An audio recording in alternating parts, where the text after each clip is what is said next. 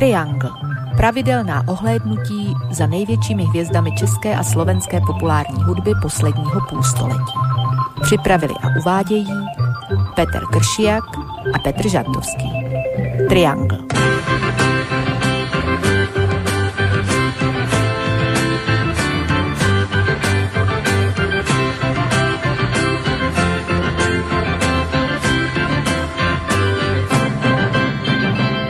Možno to v tejto chvíli, keď počúvate úvod do nasledujúceho rozprávania, tak vo vašej blízkosti nevyzerá, ale my sme práve prekročili už aj 14. poludnie mesiaca zvaného september. Ako sa v jednej z piesní spieva, leto už visí na poslednom gombíku. No a my si to ideme spríjemniť opäť muzikou a rozprávaním o legende. Je tu Triangel, pri ktorom vás tradične ako prvý z Banskej Bystrice vítá zdraví Peter Kršiak. Toto bude 13. podoba a všetko doteraz spomínané si spojíme s takzvaným osamelým bežcom slovenského roku, ktorý sa nielen vo svojej dobe vymykal tomu, čo sa na našich pultoch hudobných predajní objavovalo, bol všetkým možným, bol hudobníkom, skladateľom, spevákom, aj textárom, režisérom, dramaturgom, scenáristom, tiež hercom a v neposlednom rade aj spisovateľom. A pre mnohých zostal originálom, na aký sa nezabúda, a snáď k tomu prispieje aj to naše dnešné rozprávanie, ktorého hlavnou postavou bude rodák z Bratislavy Dezider Ursiny. A keď hovorím naše rozprávanie, to znamená v množnom čísle, tak nemôže chýbať ani pohľad spoza rieky Morava. Hlas Petra Žantovského, ktorého, a dúfam teda, že sa budeme počuť. Zdravím a vítam v dnešnej relácii. Já děkuji za uvítání, slyšíme se, tedy já doufám, že jsem slyšet, tebe jsem slyšel bezvadně. Já těba tiež počujem, dnes je to úplně super zvuk, tak snad se nám to nepokazí. Takže děkuji, zdravím tebe, zdravím samozřejmě veškerého slovenského slobodného vysílača, naše posluchače, ať už jsou teď u svých nějakých počítačů, jako na premiéře, nebo to budou slyšet v repríze, potom na stránkách slobodného vysílača nebo na stránkách mých. A jsem upřímně velmi rád, že jsme pro dnešek vybrali pár písniček Dezidera neboli Dezidera Ursinyho, protože to byl vedle Mariana Vargy, myslím, nejoriginálnější zjev československé, a to říkám jako zcela odpovědně československé rokové hudby 60. až 90. let, protože v obou případech šlo o naprostý originál, který nebyl odvozen od žádných zahraničních vzorů. I mnozí jiní muzikanti tady byli a mnohé jsme už představovali, všechno prima, ale před každým z těch už představených muzikantů byla nějaká inspirace nebo nějaký takový pohled do západního zahraničí, ale tyhle ty dva lidi jako kdyby spadli z nebe, jako kdyby vůbec ignorovali to, že se ve světě hraje nějaká hudba, oni prostě dělali to svoje, co skrze ně od někud ze zhora prostě padalo dolů a nacházelo to prostor v notách a v těch drážkách gramofonových desek, takže Dezider Ursiny. No, budeme rozpitvávať na drobné a rozoberať. Taká moja prvá otázka, keď som si zbieral materiál na toto naše dnešné vysielanie, tak som sa o Deziderovi Ursinym dočítal kopec superlatívov, medzi ktorými sa objavilo aj také slovné spojenie, že nasledovania hodný hudobník, ale keď sa zase pozrieme na hranosť jeho piesní, a to nie len počas jeho života, ale aj potom jeho odchode, ktorým bol teda 2. máj roku 1995, tak ti úprimne poviem, neviem, či by ho v tomto smere mal chuť niekto nasledovať, pretože v tomto smere to nemal jednoduché. Tie médiá a ľudia v nich zrejme k nemu až tak kladne naklonení zrejme nikdy neboli. Takže otázka, čím to podľa teba mohlo byť? Iba tým, že to nebolo nikdy extra komerčné? No zcela určitě to bylo tím, že to bylo naprosto nečekaný, naprosto originální hudební produkce, tvorba, která nic nepřipomínala, která šla proti pravidlům. Zejména potom v tom vrcholném období v 80. letech, budeme se o tom povídat, když spolupracoval s Ivanem Štrbkou, textařem a dalšími, tak on vlastně zhudebňoval básně, které neměly pravidelné metrum. To je něco, co jakoby v očích hudebních dramaturgů je naprostý zločin a taková hudba se prostě nedá ani poslouchat, natož pouštět teda našemu podprůměrnému posluchači, jak si zřejmě mnoho redaktorů myslí. Já myslím, že tady byl ten klíč k tomu, že oni mu vůbec nerozuměli a nepochopili jednu základní věc. Hudbě nelze rozumět a už vůbec ne tak originální, jako udělal Ursiny. Hudba se musí cítit a to s otevřenou dlaní a s otevřeným srdcem. No a to prostě jaksi do pozice hudebních redaktorů moc nepatří. On dostal takú otázku svojho času od jednej dnes dostatočne známej moderátorky, že či si nemyslí, že poslucháči populárnej hudby sú menej citliví ako tí poslucháči jeho tvorby. No a on na to dal túto odpoveď. No, tá otázka bola presne cieľená na populárnu hudbu a ja nemôžem slúžiť, lebo ju, priznám sa, nepočúvam. Len čo mi náhodou sa obtrie o uši, ale takisto si nemyslím, že by boli mladí ľudia menej citliví. Je to hlúposť. Všetci ľudia sú rovnako citliví. On ešte dostal takú dodatkovú otázku k tomu, že ono sa to asi zrejme skôr točí okolo žánrov punk a metal, to znamená tá necitlivosť ľudí, ale aj na to mal svoju odpoveď. Punk, metal, to sú reakcie na niečo, na veci, ktoré sa dejú okolo. Je to takisto prejav citlivosti ako ktorýkoľvek iný štýl. No ale môžeme my teda z dnešného pohľadu povedať, že tí posluchači, ktorí takúto muziku nezvládnu počúvať, sú menej citliví? Jestli je to otázka na mě a ne na Dezider Ursiny. Teraz už na teba. Tak samozřejmě se to nedá takhle paušálně říci. Každý má určitou nějakou svoji rovinu vnímání, svoje dveře vnímání, jak byla kapela Doors of Perception, že jo, známý pojem, tak těmi dveřmi prochází každý do nějakého prostoru, jako se někomu líbí prostě barvotiskovej porcelán, jako se někomu líbí, já nevím, černobílý konstruktivistický obrazce někde na zdi v moderní galerii a někdo jiný si pověsí doma mařáka nějakou nebo slavíčka, nějakou krajinku. Je to věc vkusu a to vkus není kategorie citu. Vkus je kategorie estetiky a já myslím, že prostě ten Dezider Ursiny byl pro mnoha lidí nepochopitelný, protože s ním nenašli ten společný level, tu společnou chůzi po podobných pevninách. Podle toho se také nazvala jeho deska Pevnina dětstva, kterou mám možná vůbec nejradši, protože to byla jeho první slovenská deska, tedy ve slovenštině a byla naprosto originální, objevná a mě bylo v té době, když to natočil, tak 15 nebo tak nějak. A musím říct, že to pro mě bylo veliké zjevení a začal jsem zase poslouchat úplně jiný typ muziky, čili i on byl pro mě iniciační, jo. Ale pro mě je ten svět hudby velice široký od Telemana nebo Monteverdiho až po současnou vážnou muziku, já nevím, Heinera, Goebbelse a další autory. Takže někde mezi tím stojí pro mě Ursiny a stojí tam trvale a jako absolutní nehybná veličina. No on bol zjavenie na tej domácej hudobnej scéne už v polovičke 60. rokov a od toho vlastne začneme odvíjať aj ten náš, tak povediac, hudobný príbeh, to znamená prehrávanie si jednotlivých nahrávok. Takže z tvojho pohľadu dnes si prídeš určite opäť na svoje hudobne. No, já myslím, že si přicházím na svoje vždycky. Dokonce jsem zvládl i Pavola Hamela, kterýho jsem měl vždycky hrozně rád a jako byl mi sympatický jako takový folkrokový bard. Ale měl své úlety, já to teda prostě fakt neměl. Nevím o nich. Neslyšel jsem od něj věc, která by se mi nelíbila. No tam je tých kapiel, dá sa povedať, že aj celkom dosť, ktorými si on prešiel od tej prvej Fontány cez Beatmenov, Soulmenov, potom tam boli tí noví soulmeni, Provizorium, skupina Burčiak, neskôr kapela Prognóza, skupina Plus. Pre teba najpríjemnejšie obdobie, ktoré on ponúkol, to bolo to Provizorium?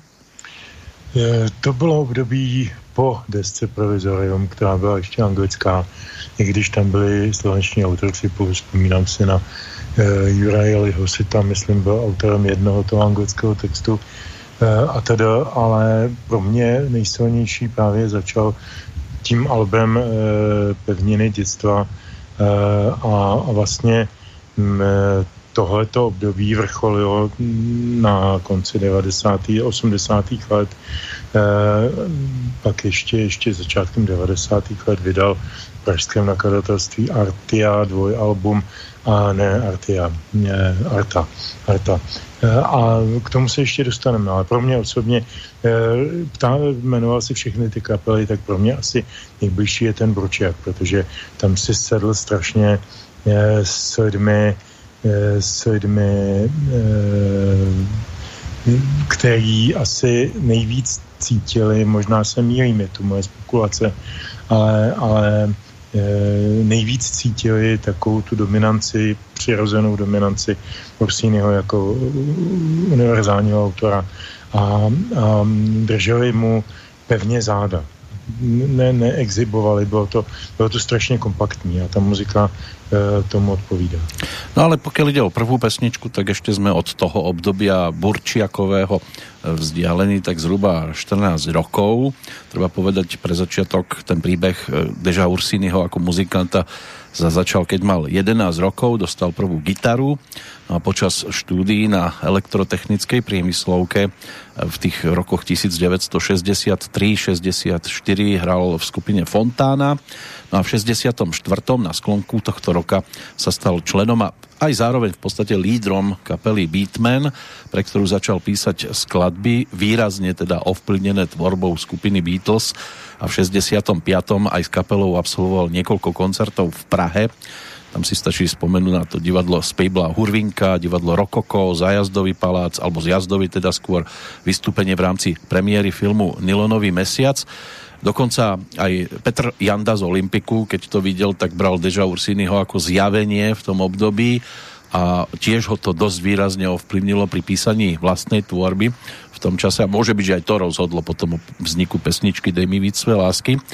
Single, ktorý si ako prvý pripomenieme, ten je práve z toho roku 1965, keď s Beatmanmi dal Dežo Ursiny von pesničku, ktorú by sme v slovenčine mohli uviesť ako Urobme si leto. Peter Petro bol autorom textu a Dežo Ursiny napísal melódiu. Môže byť, že mnohým sa vybaví táto skladba aj v súvislosti s Mäkkým Žbírkom, ktorý potom na začiatku 90. rokov ponúkol svoju verziu tejto skladby a nemala veľmi ďaleko aranžersky, vďaka teda blízkosti Laca Lučeniča, tak bola to svojím spôsobom taká podsta Dežovi Ursinymu tou novou verziou skladby. Kam ty, Petře, radíš toto obdobie Dežovej tvorby, také Beatlesovské?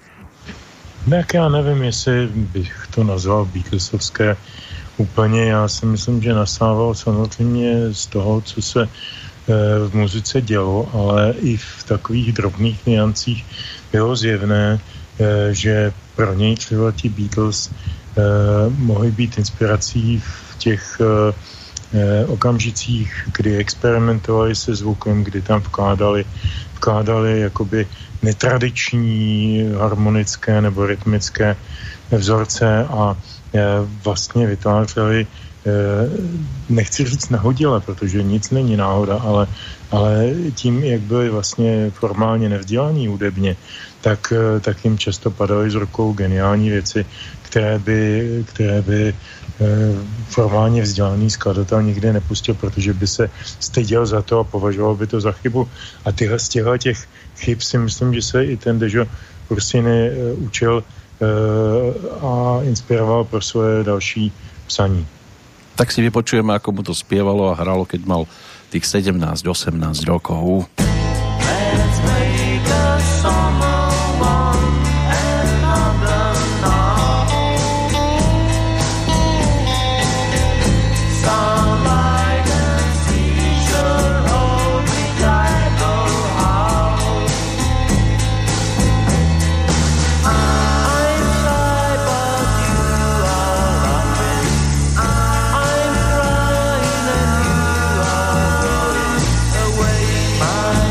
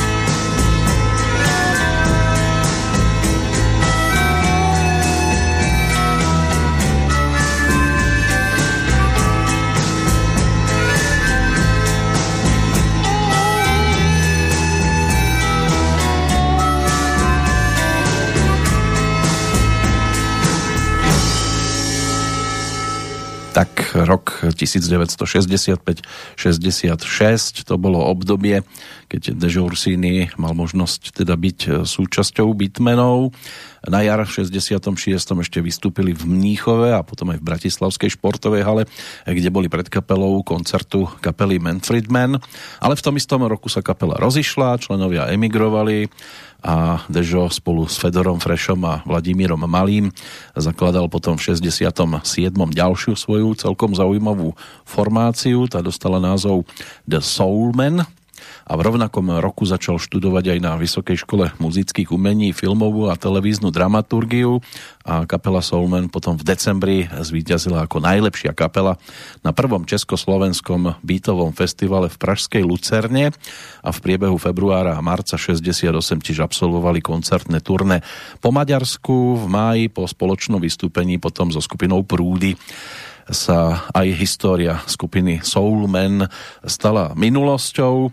A opäť môžeme len tak teoretizovať, že či je to na škodu veci, alebo to Dežovi svojho času pomohlo, že sa zase mohol niekam inám posunúť. Tak to se těžko posuzuje skutečně s tím obrovským zpětným zrcadlem. Na druhou stranu mluvíme o letech velkých turbulencí, a to nejenom politických, tady bylo nějaké pražské jaro, tady byla potom nějaká okupace Varšavské smlouvy a další historické události, které vstupovaly i do takových záležitostí, jako je muzika. Vys, ty si zmínil, tedy to bylo ještě před okupací, ale byla tam ta emigrace části muzikantů z Beatmen.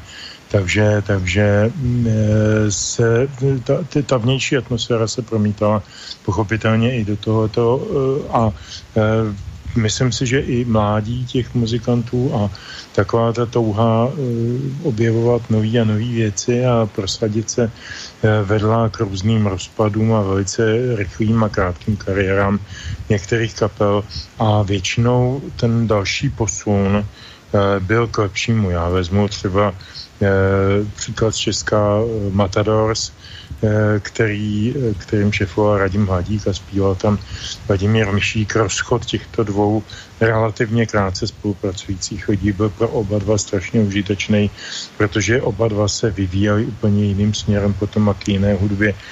Mišík více k blues, Radim Hladík k tomu art rocku a tak dále. To jsme tady už mnohokrát v minulých trianglech si povídali. Takže já myslím, že to dění na té hudební scéně odpovídalo i tomu hledání a nacházení nových a nových možností. Navíc já jsem ho samozřejmě neznal osobně, ale co vím, tak Dezider Ursiny nebyl člověk, který dobře věděl, co chce dělat a nenechal se do toho asi moc mluvit a prostě takové osobnosti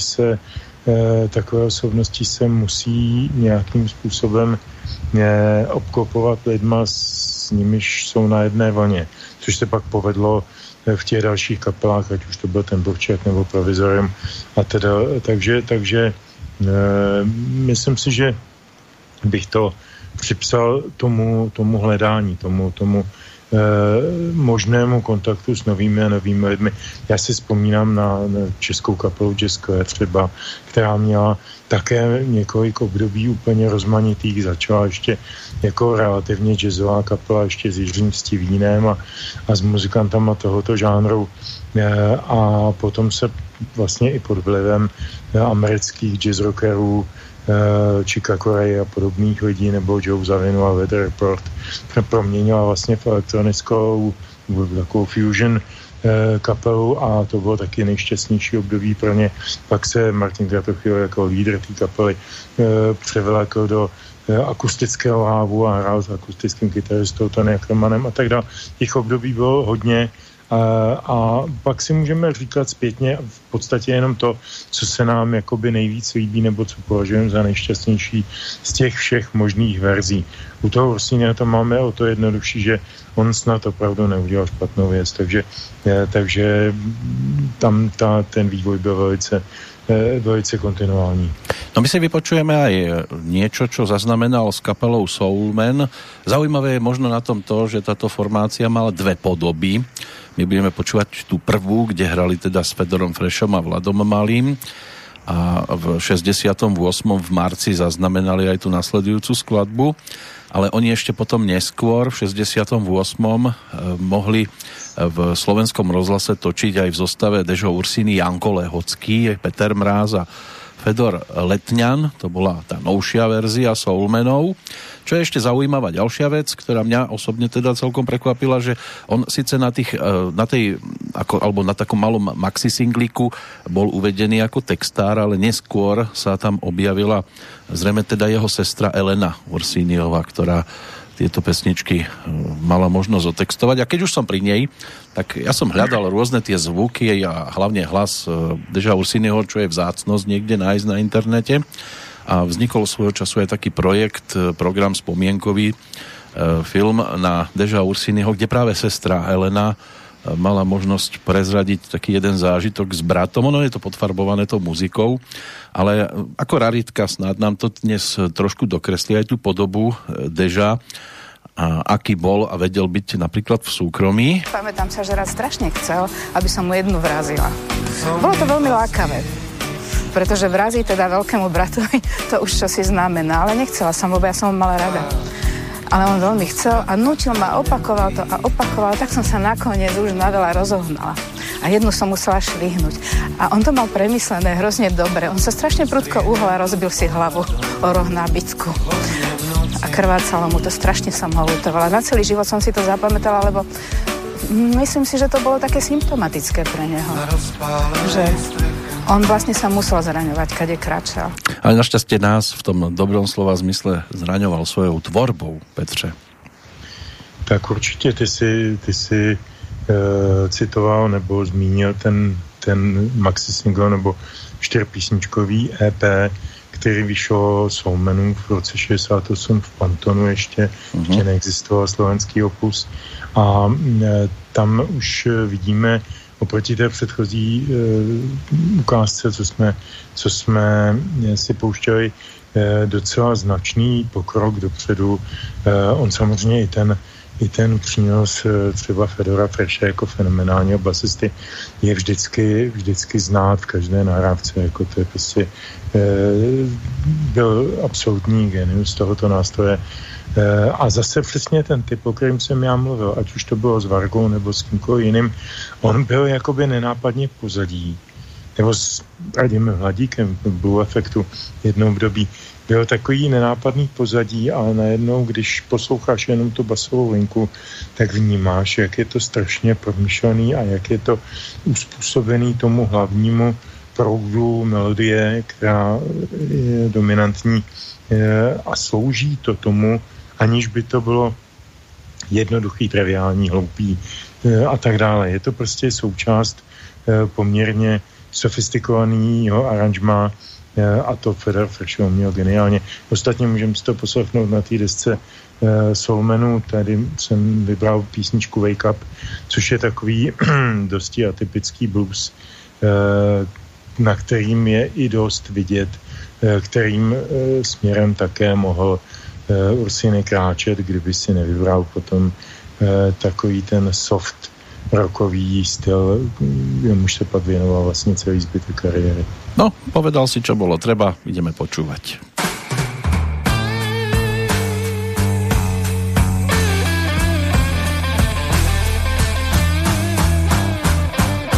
You are a product of your age.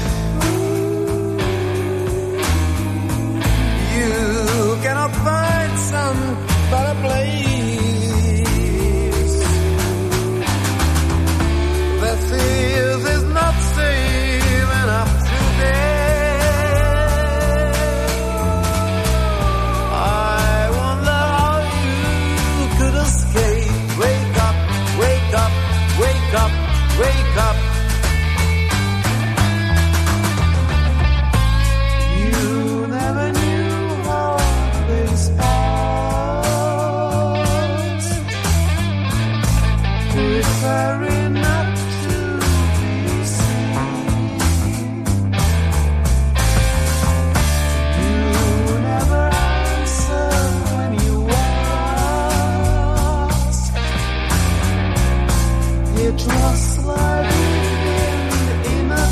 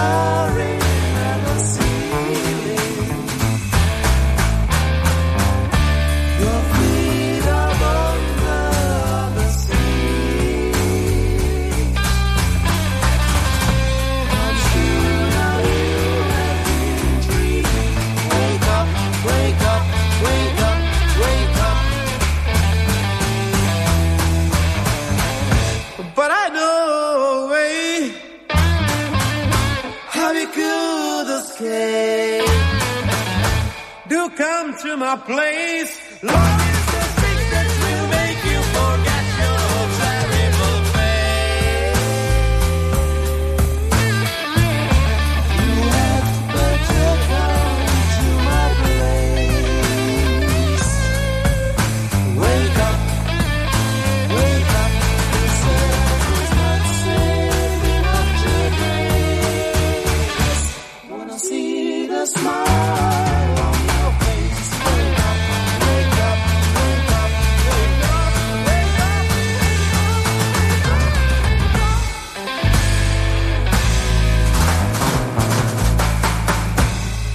Tak to bola posledná bodka za pesničkou Wake Up kapely Soulman, potom teda vznikli po rozpade kapely aj New Soulman, kde ten Janko Lehocký spomínaný fungoval v pozícii hráča, ale toto viac menej ani tak veľmi nevyšlo. Zostali tu v podstate len dve pesničky, až potom v auguste roku 1970, potom ako sa Dezider Ursiny spojil s klaviristom Jarom Filipom, tak sa začal rodiť projekt s názvom Provizorium a v roku 1972 točili aj s pražskými hudobníkmi z kapely Flamengo ten prvý sólový album, v podstate Dežov s názvom Provizorium, naspievaný v angličtine, a on v tom istom roku tiež ukončil štúdium na Vysokej škole muzických umení a zúčastnil sa aj konkurzu na internú ašpirantúru Umenovedného ústavu Slovenskej akadémie vied a začiatkom februára 1974 začal aj pracovať vo filmových ateliéroch na Kolíbe ako dramaturg krátkeho filmu, ale to už predbiehame zase trošku dobu, lebo my by sme sa mali samozrejme povenovať aj tomu albumu Provizorium, ktorý určite stojí za zmienku aj vďaka teda účasti toho spomínaného Flamenga. Tam byli z Flamenga, pokud vím, basista Kuhánek, Guma Kuhánek a bubeník Erno Šedivý. A ešte vokál tam spieval Vláďa Mišík nejaký? Je to možné. Já mám na tu desku takovou zvláštní osobní vzpomínku, když dovolíš.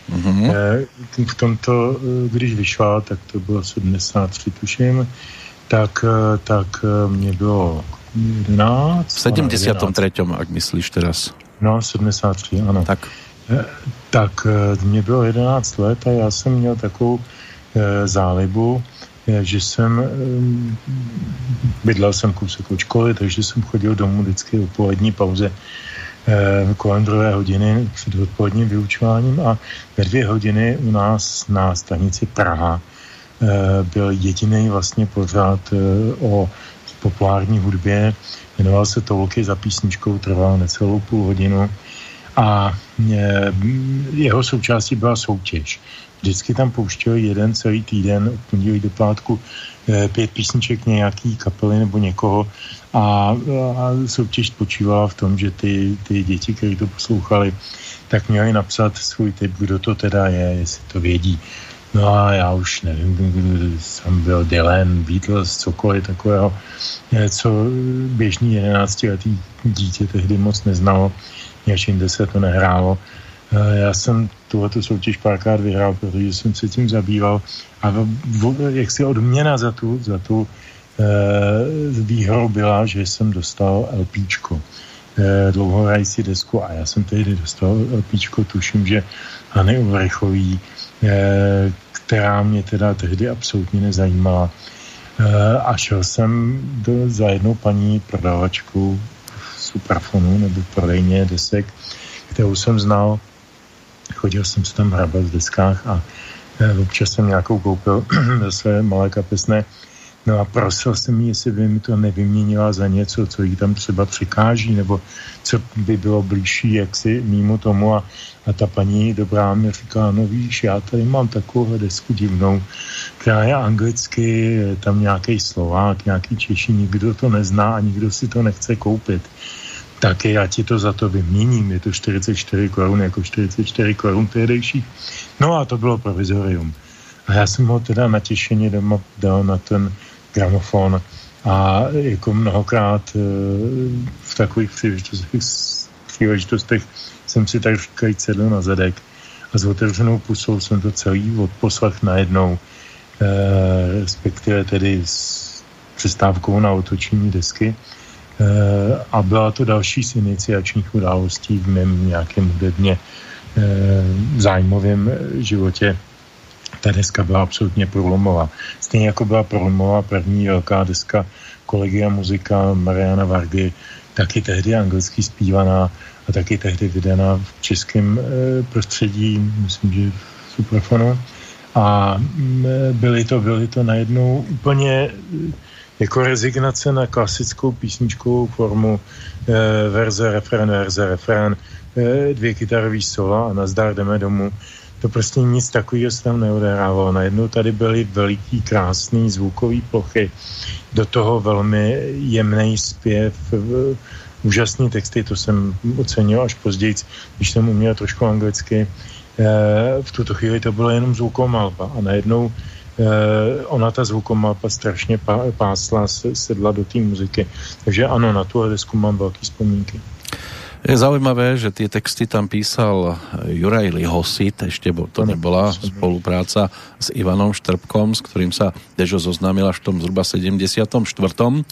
Juraj ten ako slovenský filmový a televízny režisér svojho času asistoval aj pri vzniku takého zaujímavého filmu Ela Havetu, že Ľali je poľné, asi vieme, kam by nás ťahal názov tohto projektu, ale neskôr narodení si môžu jeho texty pripojiť k Bambuľke, to bola taká slovenská rozprávka s Juliusom Pántikom, ktorý tam stvárnil toho legendárneho deda Jozefa a Monika Hasová tam stvárnila také malé dievčatko a oni mali také výchovné piesne, ale to boli až 80.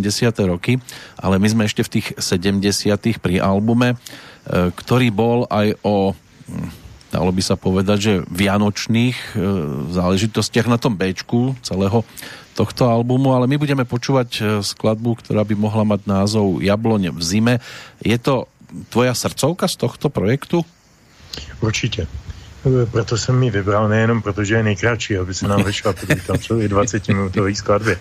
Ale Apple Tree in Winter je, si myslím, takovým jakoby gruntem, z něhož potom vyrostlo to novější, s čím přicházel Ursiny později. Přišlo mi to jakoby takový fakt kořen zasazený do černozemě, ze kterého pak přicházelo to ostatní. Ano, to je srdcovka, jak říkáš. Tak jdeme za srdcovkou. So sad, apple tree in winter. Oh, so sad. No one enjoys an old woman black-dressed. Oh, no. So sad. Apple tree in winter. Oh, so sad. She's alive.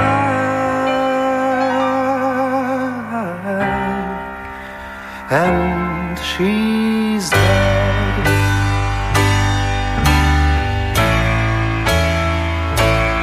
In vain.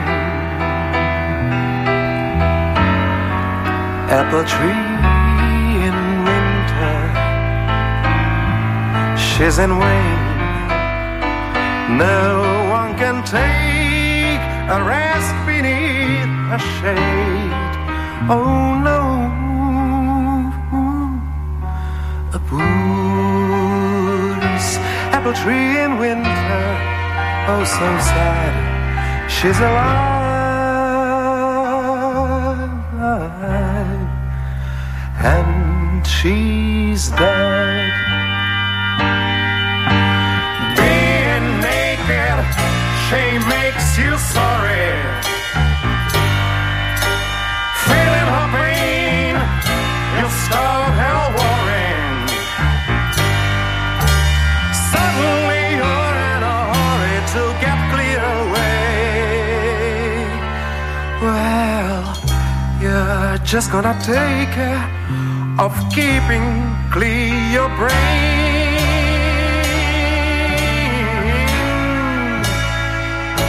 So bad. Apple tree in winter. I'm so sad. The one I love don't want to take my bed. Oh no, so sad. Apple tree in winter, everything's bad. I'm alive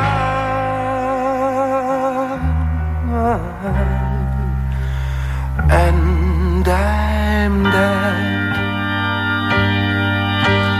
I'm loud, I make him sorry. Feeling her pain, it starts hell warring.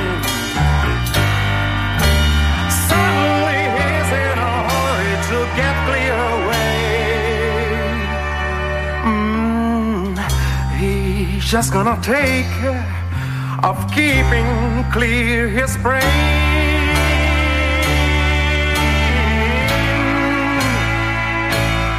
Lonely apple tree in winter, so am I. Oh boy, you don't know the chill of my hand. Oh, try. So sad. Apple tree in winter, so am I. I'm dead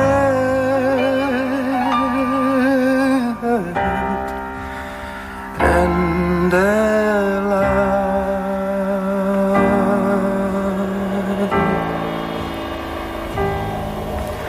Come on, come on.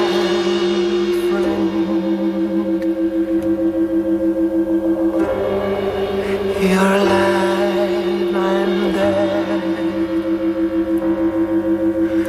Come on, little sparrow,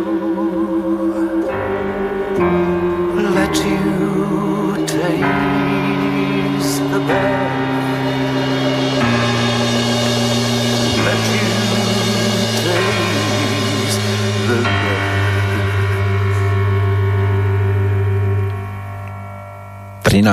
Triangel, dnes venovaný Dezovi Ursinimu a kapele Provizorium. Toto bol návrat do roku 1973 práve za profilovkou Provizoria a už to bolo v podstate obdobie, ktoré potom bolo o spolupráci s Ivanom Štrbkom, básnikom, s ktorým sa Dežo zoznámil v roku 1974 a o 3 roky neskôr spolupracovali na svojom prvom po slovensky naspievanom albume, ktorým sa stal projekt Pevnina detstva. V hudobnej formácii, s ktorou Dežo nahrával, tak tá zostala pod názvom Provizorium fungovať a ono to aj výstižne charakterizovalo neustále sa meniace to obsadenie.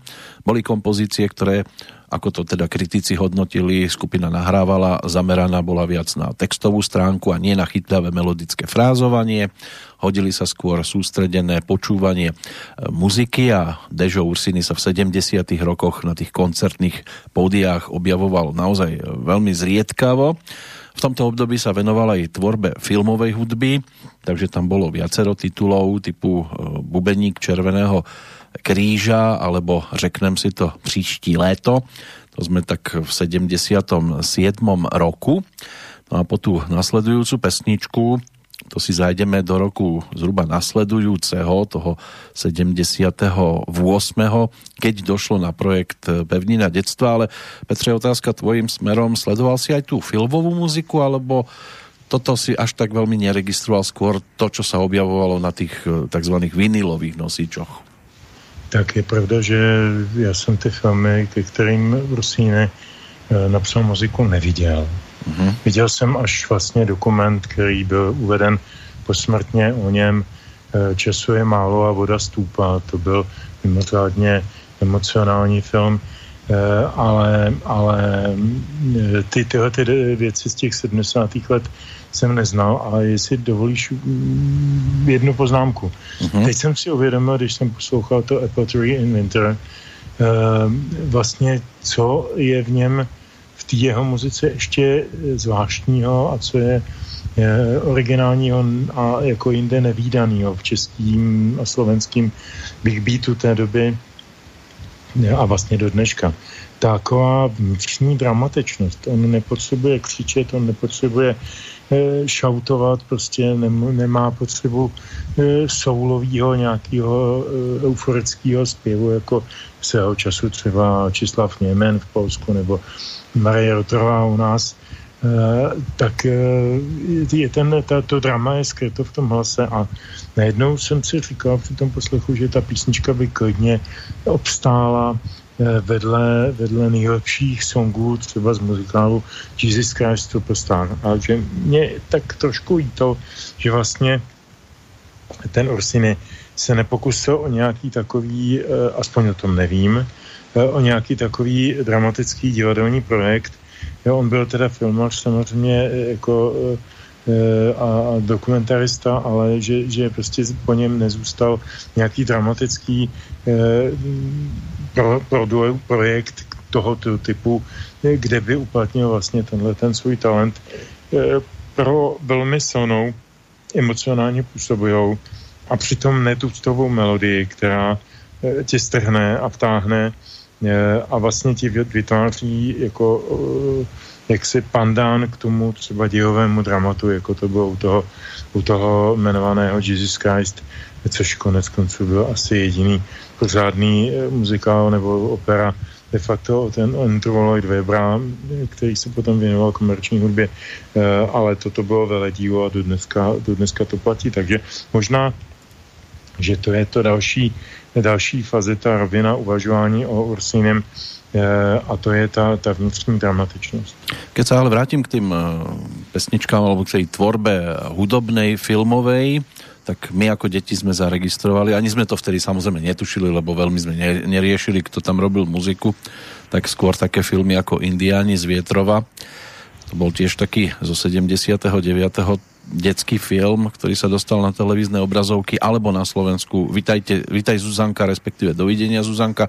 Možno si na to tí dnes už teda trošku skôr narodení aj budú vedieť zaspomínať, aj keď sa povie Dežo Ursiny, tak najviac po tej stránke filmovej hudby vyskakuje muzikál Neberte nám princeznu. Môže byť, že prekvapí, že dnes tento muzikál my počúvať nebudeme žiadnym príspevkom. Je to preto, že bol pre teba, Petře, moc komerčný? Šel mimo mě, tak to řeknu.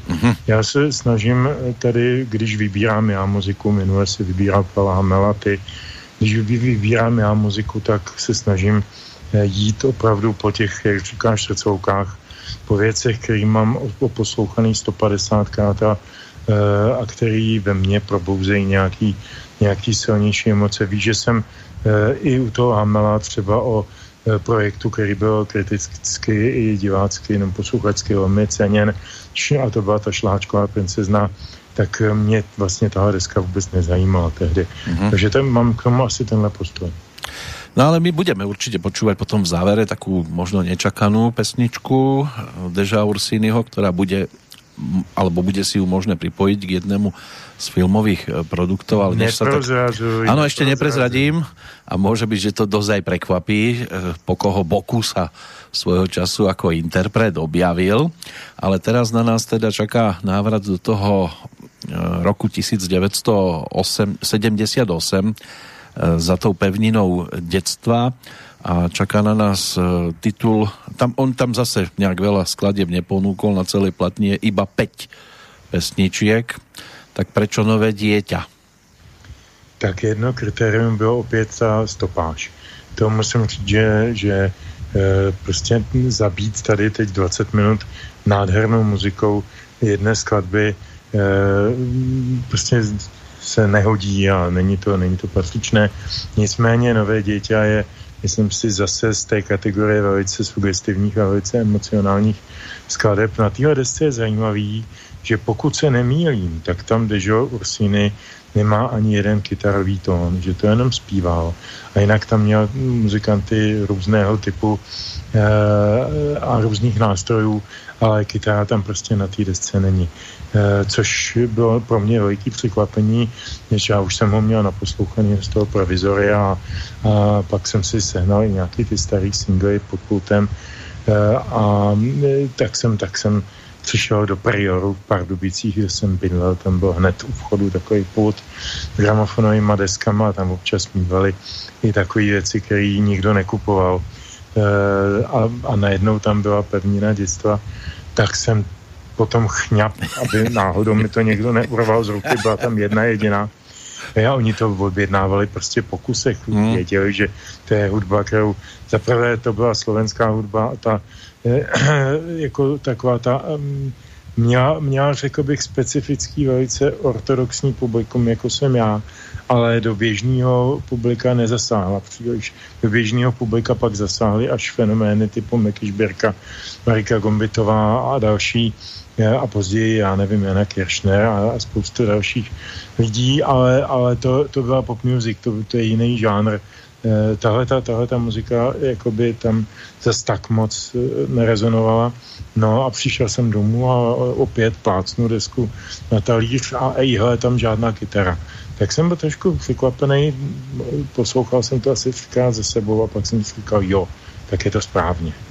Len zase jedna otázka ma pri tom napadá, keď hovoríš, že nechceš tu zabiť čas 20 minútovkou a myslíš si, že niekto iný by 20 minútovú skladbu v rádiu dnes zahral, keď nie my? Ne, tak samozřejmě, že ne. Teď známe ty historický příběhy o tom, jak nechtěli hrát. Nakonec viděli jsme nedávno film Bohemian Rhapsody o skupině Queen of Freddie Mercurym, a tam je popsaná krásně ta scéna, kdy tomu promotérovi vnucujou Bohemian Rhapsody jako 6minutovou vlastně kantátu jako na single a ten říká, ne, v žádném případě tam půjde I'm in love with my car nebo nějaký takový jakoby big beat na 3 minuty maximálně. Tento předsudek se odehrávalo dlouhodobě, to, že prostě se dokonce některé skladby dávaly i na první a druhou stranu se rozdělovaly, to už byla pozdější doba. Ty redaktoři běžných rádií tohleto nepouštějí. Jediný rádio v Čechách, pokud vím, který je schopný hrát skladby celý bez ohledu na délku a zejména teda ve specializovaných pořadech je Radio Beat, který hraje právě i tu starší rockovou hudbu, takže tam se prostě běžně slyší 12-minutový skladby od Pink Floyd a podobně, ale to je výjimka, která potvrzuje pravidlo. No kľudne si môžeme niekedy urobiť aj Triangel o takýchto maxi verziách, pesničkách, ktoré majú predsa len väčšiu dĺžku, aby poslucháč sa dostal a dopracoval niekedy aj k takým skladbám, ktoré naozaj v rádiu počuť nie je možné.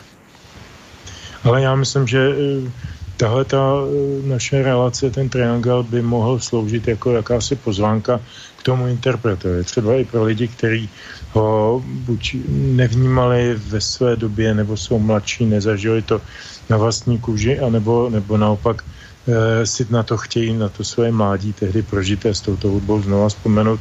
Tak je to pozvánka a možná to někoho donutí k tomu, aby pak vzal celou pevninu dětstva a vložil ji znova na ten talíř nebo na CDčku kam si a znova si to pustil a pochopil, jak moc to bylo dobré. A prijal by aj toto nové dieťatko. Objal ma vzduch, čo prúdi v pierkach, v oknách, vo dverách a bežím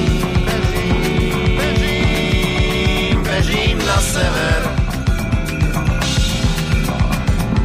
Zanechávam za sebou len detské stopy na snehobielej pláni a bežím na sever, stále na sever. Keď otváram oči, keď ich zatváram, keď mlčím, keď milujem, keď spím, bežím na sever, stále na sever.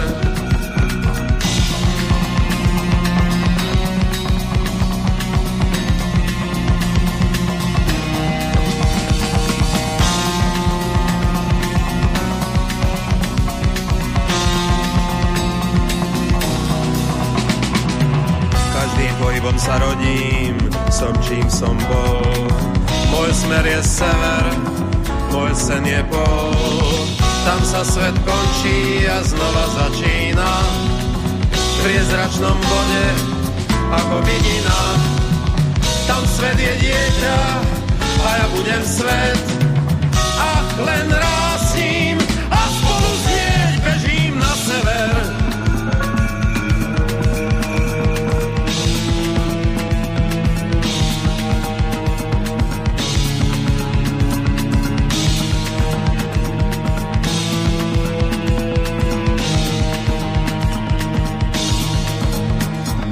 Výťahy klesajú, diaľnice učia, mosty sa chvejú. Odlesky expresov šíria sa na všetky smery. Slnko ustalo, vychádza vietor a rozsvecuje vzduch.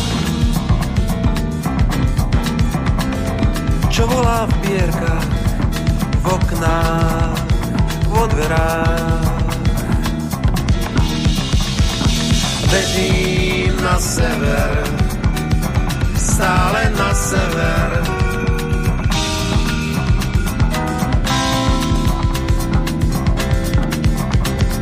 Zanechávam za sebou len detské stopy a dubo bielý dých.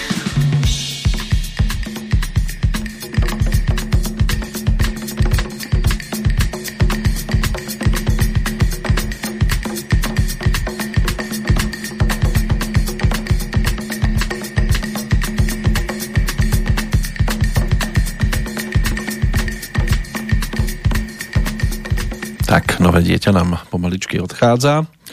Už nie po štvornožky, ale pevne na nohách. Jeden z textov dodal síce aj Dušan Mitana, ale viac menej tie zvyšné 4 to boli už práce Ivana Štrbku, s ktorým teda Dežo začal práve v tomto období spolupracovať. Ivan Štrbka, slovenský básnik, prozaik, textár, člen tzv. Básnickej skupiny Osamelí bežci. Tak to je tiež postavička, ktorú by sme si mohli teraz aspoň v krátkom úryvku vypočuť, ako videl teda on a svojho času si zaspomínal na tú spoluprácu s Dežom Ursínym. On hľadal komplica, ktorý by písal nejaké veci tak, ktorými by on mohol slobodne nakladať, ale súčasne by mohol v nich zotrvať, mohol by v nich zostať, mohol by ich považovať aj za svoj rukopis. Lebo nešlo o to, aby ja som začal rýchlo písať hudobné texty, ktoré samé už na poli sú tratata, zhudobnené, melodické, rytmicky proste ukotvené, lebo práve o to išlo, aby sme to nás aj držalo v takom napätí celý čas, aj v záujme vlastne možno tú robotu, keď tak vezme okrem kamarátstva, samozrejme, ktoré považujem za veľmi dobrú a zásadnú vec, zvlášť v takých hnusných časoch, aké boli. Takže okrem toho kamarátstva to bola tá vec, že sme to riešili a to bol rytmus. No a ako sa na spoluprácu zase s Ivanom Štrbkom pozeral samotný Dežo Ursiny? Ja sa ako si musím pokúsiť, pokiaľ to je v mojich silách, dostať do Ivanovej hlavy.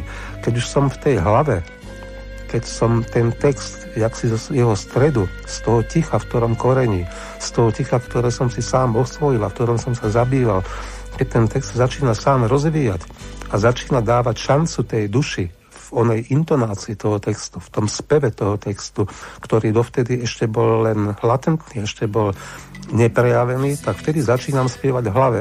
No a začal spievať a spieval v slovenčine týmto spôsobom, ako sme si to aj pripomenuli v pesničke. No a Petře, teraz otázka, spojenie Ursíny Štrbka, tiež výnimočné. Výjimečné samozřejmě v mnoha směrech. Není Štrbka první básník, který vstoupil na půdu rockové hudby. Už jsme si tady pouštěli věci Josefa Kajnara nebo z texty Josefa Kajnara, které vznikaly, ale pokud vím naopak, že nejprve byla hudba a potom byly texty. Zde ten vznik byl vlastně opačný. Pokud mám dobré informace, tak šlo víceméně o básně. Konec konců Ivan Štrbka vydal řadu básnických knih a je to prostě excelentní básník a ty texty z těch desek jsou také básně. Proto už jsem to tady říkal, že se vlastně úplně vymykají jakékoliv možnosti napasovat na ně nějaké mechanické, rytmické nebo takové ty takové ty struktury, říkám refrén, verze, refrén, jednoznačné rýmování na konci řádku, to u něj téměř nenajdeme, nebo velmi náhodně. To jsou básně psané velným veršem a jsou takové až někdy surrealisticky laděné. A já myslím, že bylo velmi šťastným rozhodnutím Ursinyho ta spolupráce právě s Ivanem Štapkou, protože tomu Ursinymu těžko polapitelnému a nestrukturovanému, ale naprosto osobitýmu talentu vlastně dodal další rozměr a umožnil mu vlastně rozvinout tu jeho osobitost, která už sama o sobě byla přítomná v té hudbě a najednou tady byl úkol, tak jak on to sám říkal před chvíličkou, prostě musí vlézt tomu básníkovi do hlavy a v té hlavě teprve začít zpívat nebo tvořit melodii. Byl to neuvěřitelně takový jako šťastný okamžik, šťastný setkání a myslím si, že z něj vzešla spousta dobré muziky a dobrých textů. No po hodinke sa dostávame chronologicky do roku 1979, keď sa Dezider Ursiny spojil s hudobným producentom a hráčom na basgitaru Pavlom Daniekom. Založili zoskupenie s názvom Burčiak, ktoré nahralo aj ďalší album Nové mapy ticha, ďalší album Dezider Ursinyho. Táto platňa obsahovala kratšie pesničky, vhodnejšie pre aj koncertné pódia, na ktorých sa teda Dežo spolu s Burčiakom objavili v tom 79. a s touto formáciou následne pripravil teda aj podľa hodnotení svoj najúspešnejší album Modrý vrch, ale my sa budeme najskôr točiť teda okolo tých nových map ticha v tomto období. Cítil si tam nejakú zmenu? Změna byla v tom, že, jak říkáš, byly to kratší písničky, byly koncentrovanější vlastně, jakoby nebylo tam tolik instrumentálních ploch, nebylo tam tolik jakoby rozprostřené fantazie skladatelské, ale byly to úsporný, takový jednotlivý drobný klenoty, konec konců stejný model, potom byl na těch dalších deskách Modrý vrch, 4/4 a podobně. Že tady vlastně popošel Ursiny možná blíže, teď nechci říct k tomu komerčnímu prostředí, vůbec ne, ale k tomu kontaktu s posluchačem, který prostě 20-minutovou skladbu neunese. Tohle to byly vlastně stejným modelem a stejným způsobem psaný, často třeba jenom 2minutové písničky. Ale byli vynikající.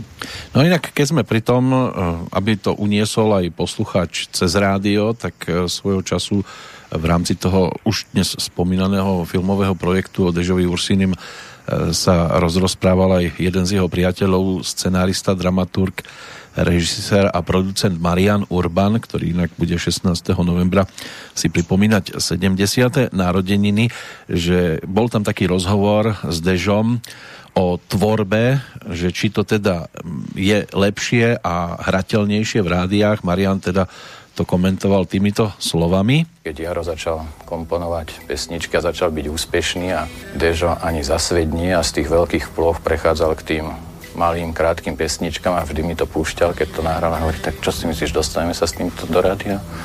Tak asi ťažko. Dežo, čo je to horšie, ako to, čo tam hrajú? No horšie, že to není, ale je to moc zložité aj v tej jednoduchosti. Moc zložité aj v tej jednoduchosti. Ten Jaro, ktorý tam bol spomenutý, to bol Jaro Filip, samozrejme. Tak Jaro Filip byl, myslím si, další fenomén a určitě mu někdy věnujeme samostatný Triangel.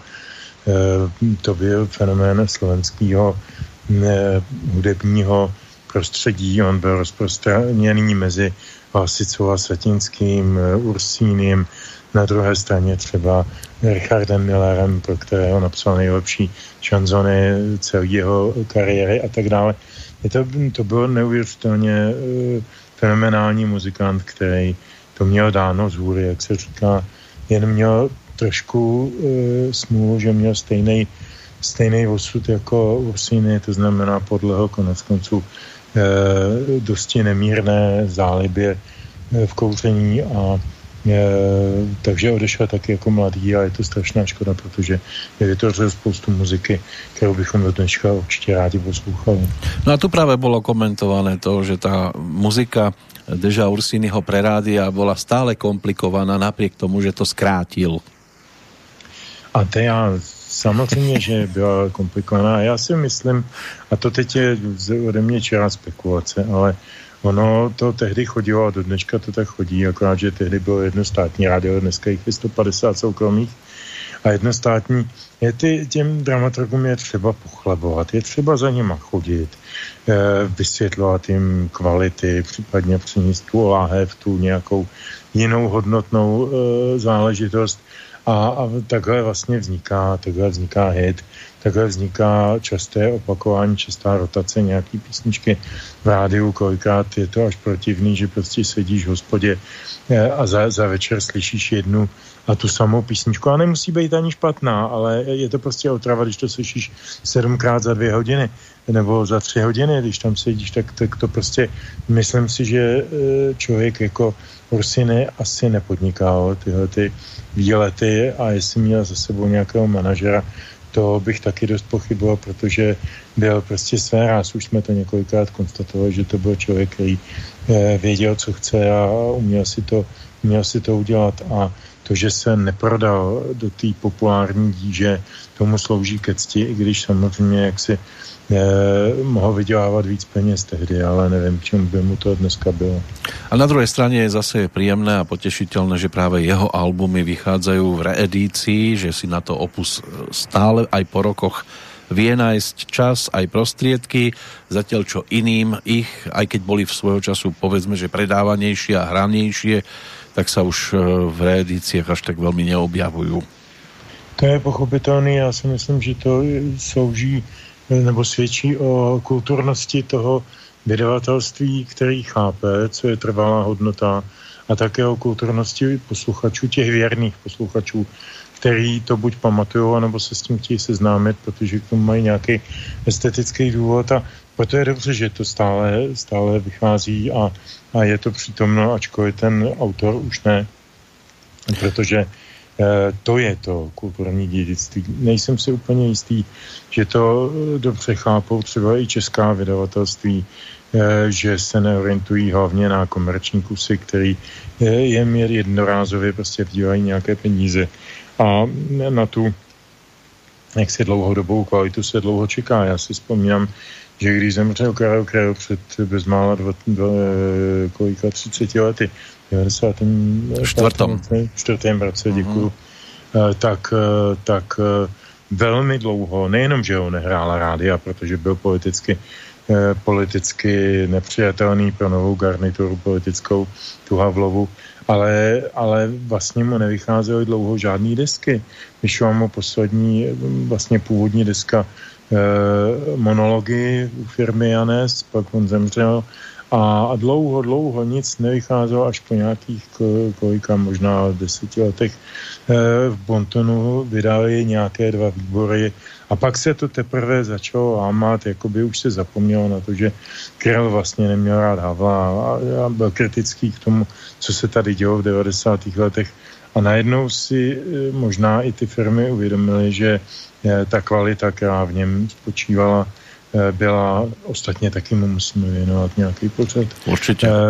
Takže ta kvalita přežívá a nachází nový posluchače a tedy možná i ty, co si to koupí, nejenom, že si to stáhnou někde na uploadu, jo. Takže to jsou ty trvalé věci, které se nestrácí a nezanikají a přežijou naše generace do budoucna. Tak určite aj Karlovi Krylovi budeme alebo venujeme nejaký jeden z Trianglov. Ja na jeho odchod teda zabudnúť nemôžem, keďže on zomrel na moje narodeniny, tak to je jasné, že toto sa nezabúda v prípade takýchto velikánov, aj keď on teda postavou nebol až taký vysoký. No ale dnes mapujeme teda cestu Dezidera Ursinyho a toto sú nové mapy Ticha a pesnička s názvom Dnes v noci.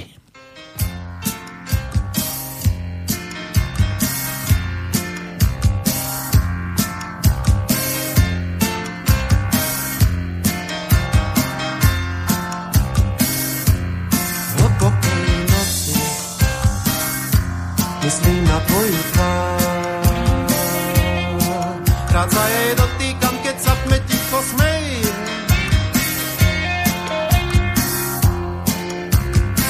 Teraz sa vzdialuješ, sekundu sekunde, auto ťa unáša nocou mlistých ciest, cestou mlistej noci. Kam vlastne kam?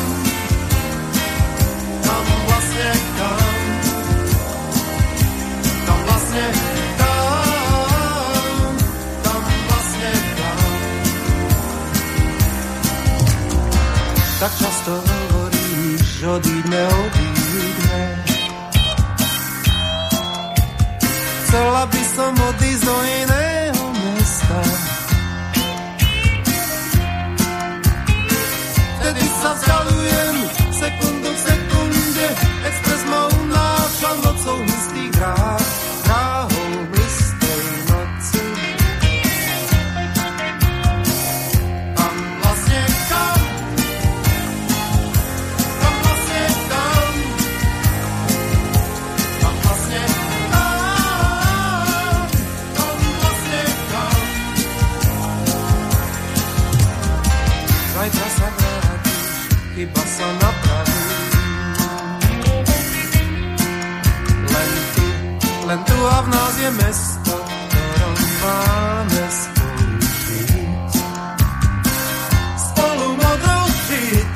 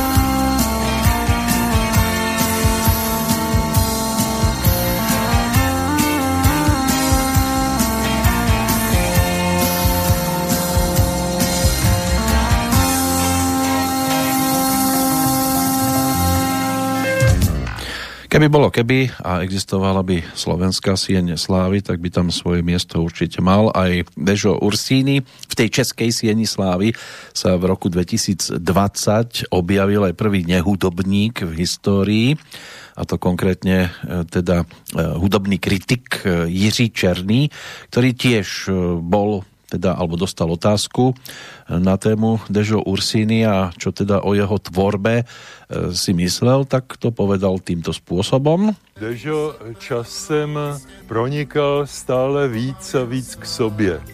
Tím nechci říct, že by víc a víc sobě rozuměl. To ne, naopak se mi zdá, že jeho tvorba vznikala často ze zoufalé snahy porozumět, co se v něm vlastně děje, co to v sobě má za démony. No, cítil to správně Jiří Černý? Tak já bych nechtěl komentovat tenhle názor až tak moc, protože nevím, zda Ursiny dělal inventuru svých démonů a jestli to, co v něm probouzelo tu inspirace, byly démoni. Já si démona představuju trošku jinak a produkci jeho byť jaksi vystřelenou v hudební podobě si také představuju trošku jinak. Takže asi bych nesouhlasil. Souhlasil bych s tím, že je zjevné, že ty písničky nebo ta jeho tvorba hudební je výsledkem hledání. Hledání je to nejdůležitější slovo, co si myslím, že se o něm dá příce černýho, ostatně myslím použil taky. To hledání v sobě, hledání důvodů činění, hledání své prvopodstaty a hledání je nejproduktivnější vůbec stimul pro veškeré kreativní činění, ať už uměleckého nebo jiného typu.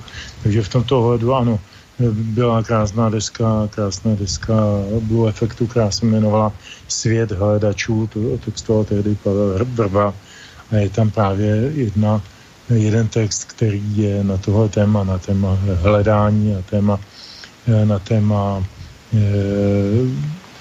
chápání smyslu věcí a smyslu cesty a směru cesty. Nevím, jestli se mu to vnitřně, jestli on měl sám vnitřní pocit, že se mu to daří, to nacházení, ale to hledání stojí za poslech vždycky. Ale keď som si pozeral teda tie platne, ktoré vydával na prelome 70. 80. rokov, tak mi to tak prišlo, že si nepotrpel byť úplne teda tým najdôležitejším elementom, dokonca tie albumy vychádzali nie ako LP platne Deža Ursinyho, ale Dežo Ursiny a Ivan Štrbka. On to bral tak, že každý mal na tom zrejme polovičný podiel na vzniku tých skladieb. Bez pochyby, já to považuji za velmi férový, protože jeden bez druhého by samozřejmě dělal to svoje dobře, ale dohromady se to prostě povedlo.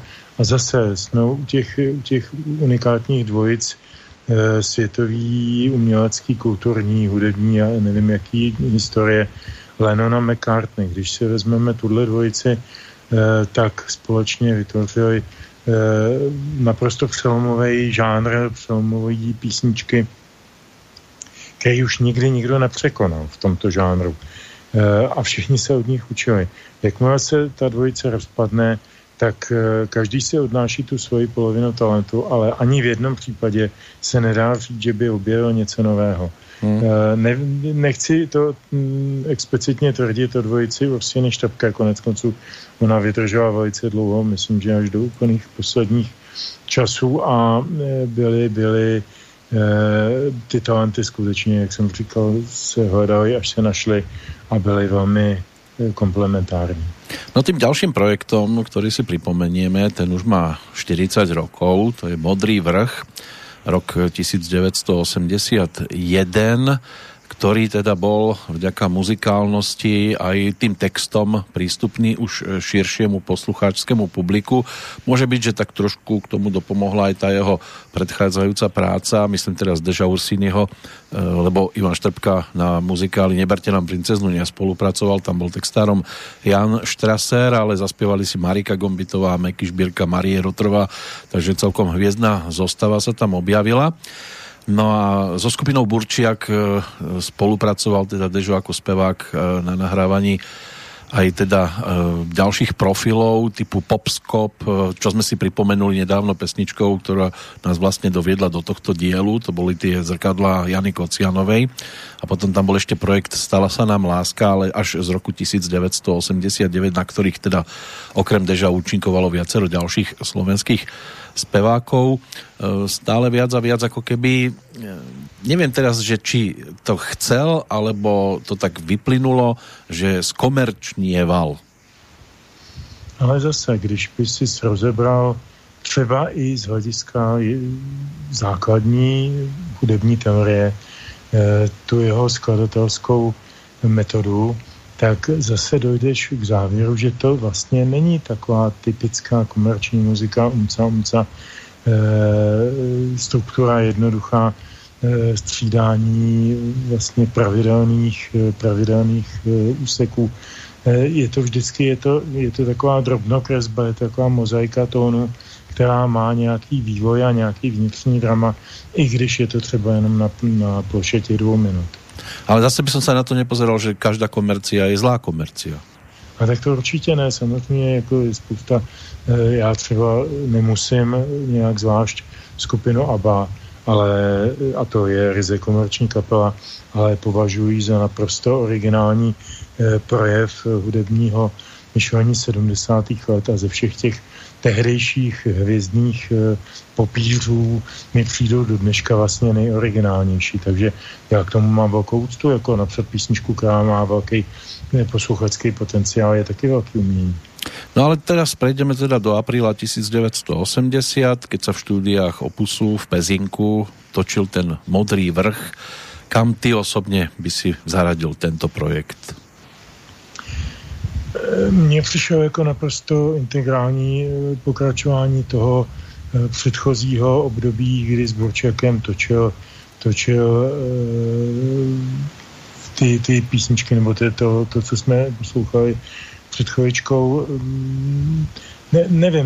Nevidím tam zase až tak dramatický zlomový prvek. Je to prostě vývoj možná i k té jednoduchosti, protože konec konců jednoduchosti je krása a říci něco 50 slovy je často hloupější a méně obsažné, než říci něco 2 slovy. Takže možná, že tady začalo platit tohle pravidlo. Tak ideme zdolávať Modrý vrch, paradoxne cez pesničku s názvom Pod hladinou.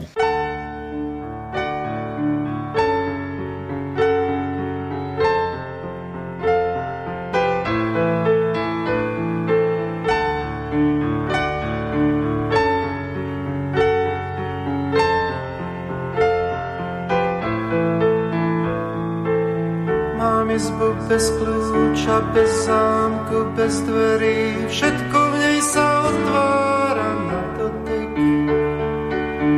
Stisneš vypínač a zo slnka je tma.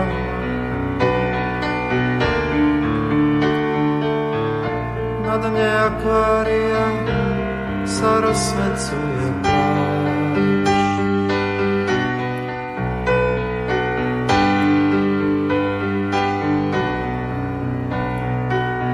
Sleduješ pestro pruhovanú rybu,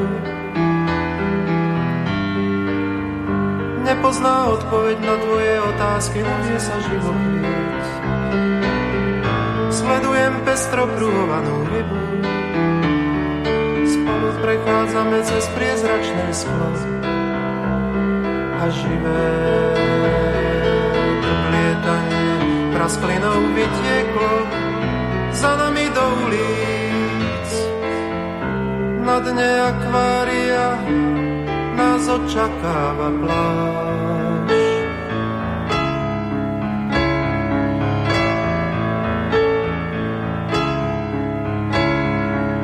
Rybári sú ponorení vo vlastných hrách svojich vlastných izieb, pod hladinou vlastných vodotesných morí.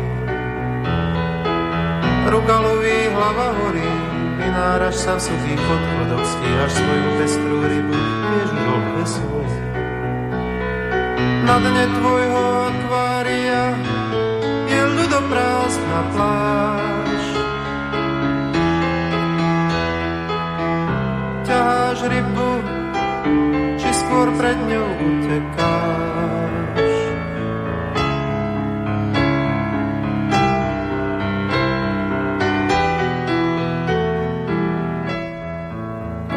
Voda celú pravdu o nás nepozná. Tak si len ďalej pískam v daždi po kolená a ryba za nami je stále pestro nemá.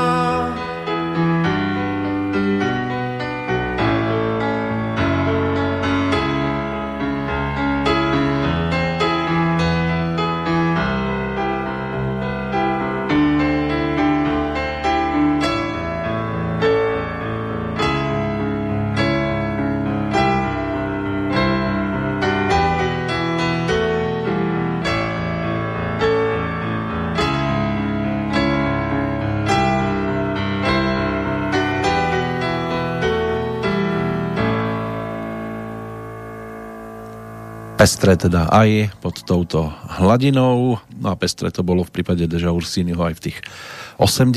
rokoch, tak zhruba okolo toho 82. začal spolupracovať so skupinou Prognóza. To je formácia, ktorá vznikla v 70. rokoch. Tam ten prapôvodný dôvod bolo, aby sprevádzala Karola Duchoňa. Niekoľko nahrávok vzniklo aj pre Janu Kocianovu. Prípadne aj ako samostatný element sa Prognóza mohla realizovať aj na líre, aj v niektorých televíznych programoch, respektíve vydali spolu aj jednu profilovku a v celkom zaujímavej zostave s Ľubomírom Stankovským, ktorý potom aj s Vladom Kašajom prešiel do Modusu, ale bol tam aj Ľudovít Nosko a Emil Frátrik. V každom prípade formácia poskladaná z určite výborných muzikantov. No a takto točili teda aj album 4/4, ktorý vznikal práve v tej prvej polovičke 80. rokov a opäť zřejmě aj trošku iný zvuk, Petře. Tak to je dáno samozřejmě těma muzikantama, protože Prognóza byla taková, teď nechci se jí dotknout, ale taková univerzálnější, nebyla sestavená vlastně pro Ursinyho jako na míru, to jako bylo Provizorium s Filipem nebo ten Daněkův Burčiak. Tohle byla kapela, která byla zkušená, která byla dlouhodobě otloučená všemi jevištěmi a měla veliké zkušenosti a byla, říkám, univerzální. Takže jako nic proti tomu, že jsem jmenoval Ludovíta Noska, tak já jsem si shodou okolností vzpomněl a mám pocit, že jsme to hráli také v tom Barkově Trianglu, že Ludovít Nosko zpíval i v jednom období Kolegia muzika a musím říct, že velmi dobře a tak jako hodně to k té Vargově muzice sedlo. Takže, jak říkám, byla to hodně univerzální, taková jakoby eklektická muzika, která toho Ursinyho samozřejmě ctila a jak si stála za ním pevně jako hradba. Tak určite aj Ľudovít Nosko patrí medzi takých zaujímavých, aj keď nenápadnejších spevákov. Aj on si v Moduse svojho času zaspieval, ale tá Prognóza bola asi taká najvýraznejšia. Mala nejaké tie solové nahrávky, takže patril k tým, ktorí mohli z času na čas sa niekde objaviť a zaujať, ale teda album 4/4, zase ďalší, ktorý Dezider Ursiny svojho času ponúkol. Zase, keď sa pozrieme na to tvojimi očami, cítil si tam nejaký posun aj autorský, alebo to bolo len také voľné pokračovanie? No, to je přesně ono. Já mám takový pocit, že ty posuny tam vždycky byly, ale oproti tomu třeba dramatickému posunu mezi Pevninou dětstva a těmi následujícími deskami, nejenom díky délce skladeb a díky tomu, jestli tam je nebo není kytara, jak jsou vytvářeny ty hudební plochy, jaký je aranžma, tak že ten vývoj byl průběžný a nebyl rozhodně revoluční, že by se řeklo tak od teďka tady prostě jak si nastala taková nějaká zásadní změna. To určitě ne, ale rozhodně jde o jeden skvost za druhým a v zásadě bych z toho nedokázal vyndat jednu desku. A možná, kdybych to poslouchal za sebou, to jsem ještě nikdy neudělal, že bych si pustil tu diskografii komplet, třeba celý den, takže by mi při vyndání jednoho té kostky z té stavebnice, že by mi tam něco chybělo. Že bych najednou jakoby zakopl, jestli mi rozumíš, jo? Ano. Zvukově. Takže pro mě, jak říkám, to je jako velmi pečlivě stavěná kontinuita. Zaujímavé je to, že sa opäť rozširuje počet skladieb. Na tom predchádzajúcom ich bolo už 11. Keď to porovnáme s tým predchádzajúcim, kde ich mohlo byť nejakých 8, tak to stále stúpalo a skladby sa stále viac a viac skracovali. No a to je jako v podstatě, jak se kdysi říkával, byl v Českém rozhlase byl pořad, který se jmenoval Drobné skladby mistrů. Tak já mám takový pocit, že tady se už opravdu jedná o drobné skladby mistrů, který nepotřebovali ten žádný další zbytečný ambaláž, žádnou, jak je v tom Mozartovi, v Amadeovi, jak on tam hraje na čembalo a teď říká, no je tam příliš mnoho not. A to je strašně důležitá věta. Jako každá nota, která je navíc, z toho čouhá a tady z toho nic nečouhá. Ale čouhá nám opäť pesnička o zime. Mali sme tu už jabloň v zime, teraz na nás čaká Júlia v zime. Je to asi zrejme náhoda, že to takto vychádza? Je to určitě náhoda, je to proto, že jsem taky chtěl trošinku prostřídat pomalejší a rychlejší skladby a ta Julia v zime mi z toho alba do toho konceptu docela pěkně sedí.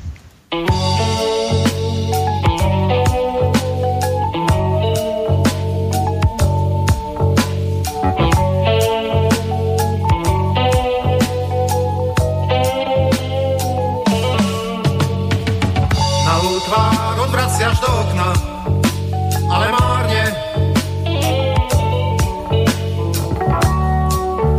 Všetky sklá v celom meste práve zamrzli. Bez svojho horúci rych tam stretáš a ja už horím.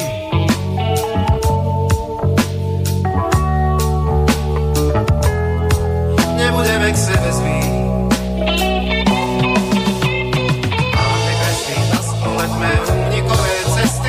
Za nechtami ťa páli ostrý mráz, celá sa chvieš. Tvoj bielý krvát stále ešte svieti v šerej izby, keď sa náhle ku mne celá podrasíš.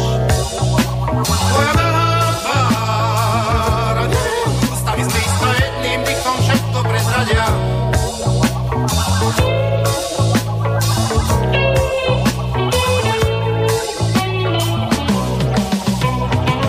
Za oknom padá sneh bez konca, jednotvárne. Z regiáov sa ticho vnorili do hlbín. Nič v tom bielom svete nepohne sa, cesty zmizli.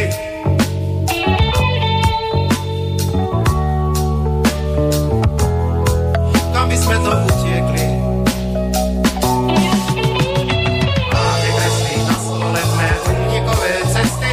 Za nechtami ťa páli ostrý mráz, celá sa chvieš. Tvoj holý krvát stále ešte svieti v šerej izby, keď sa náhle celá ku mne obraciaš. Tvoja nahá tvár a neúcta mi zblízka jedným dychom všetko povedia.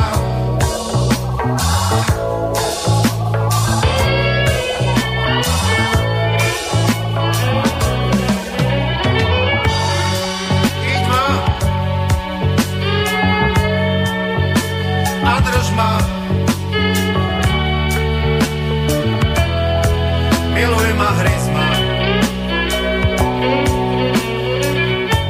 objíma, drž ma.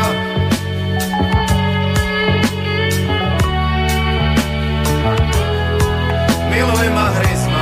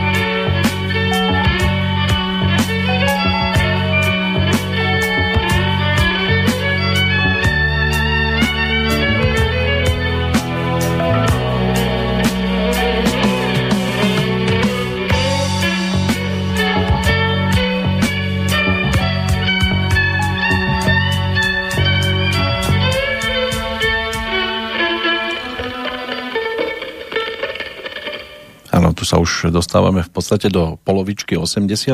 rokov A z tohto obdobia môže byť, že mnohí Dezidera Ursinyho mali možnosť si zachytiť aj v televíznych kluboch mládeže.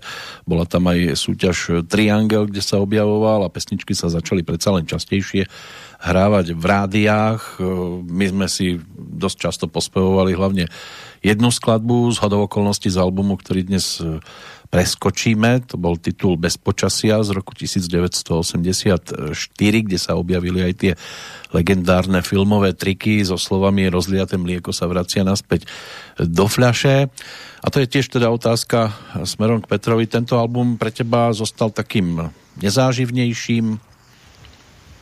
To určitě ne. Už díky tomu, že stejně jako v té předchozí skladbě, pokud se nepletu, tam hrál fenomenální housista Richard Kroček z Ostravy. Ano. Jehož housle já opravdu mám hrozně rád a ta deska prostě se už do té desítky skladeb dnešních prostě nevešla. Bohužel je to tak, protože před námi jsou 3 skladby, každá z nich má svůj dramaturgický důvod a mně se tam prostě tahleta deska stejně jako další desky jako Dotla a podobně už nevešli. Je mi to i toto bychom museli mluvit 4 hodiny. Jasné. A opäť to bol návrat ale k provizóriu, ku kapele, s ktorou teda Dežo nahrával aj tento album Bez počasia. A zrejme asi by sme nepočúvali filmové triky, keď už by na to došlo. Asi ne. No, skladby so synom, zo Letní ľudia, Zelená, z hodou okolností, inak Zelená, to je tiež názov projektu, ktorý ale zase si pripomenieme. To bol ten 86. rok, keď sa opäť v blízkosti objavil Jaro Filip. Samozrejme textárom zostal Ivan Štrbka. Inak tie 80. roky ešte boli teda aj o albume Na ceste domov a posledným titulom tejto dekády boli Momentky, ktoré vyšli už potom teda v roku 1990. Všetko to bolo teda o spolupráci s Ivanom Štrbkom, ale to záver tých 80. rokov, mapoval si to stále, stíhal si to popri iných interpretoch, alebo ti už tá tvorba trošku unikala?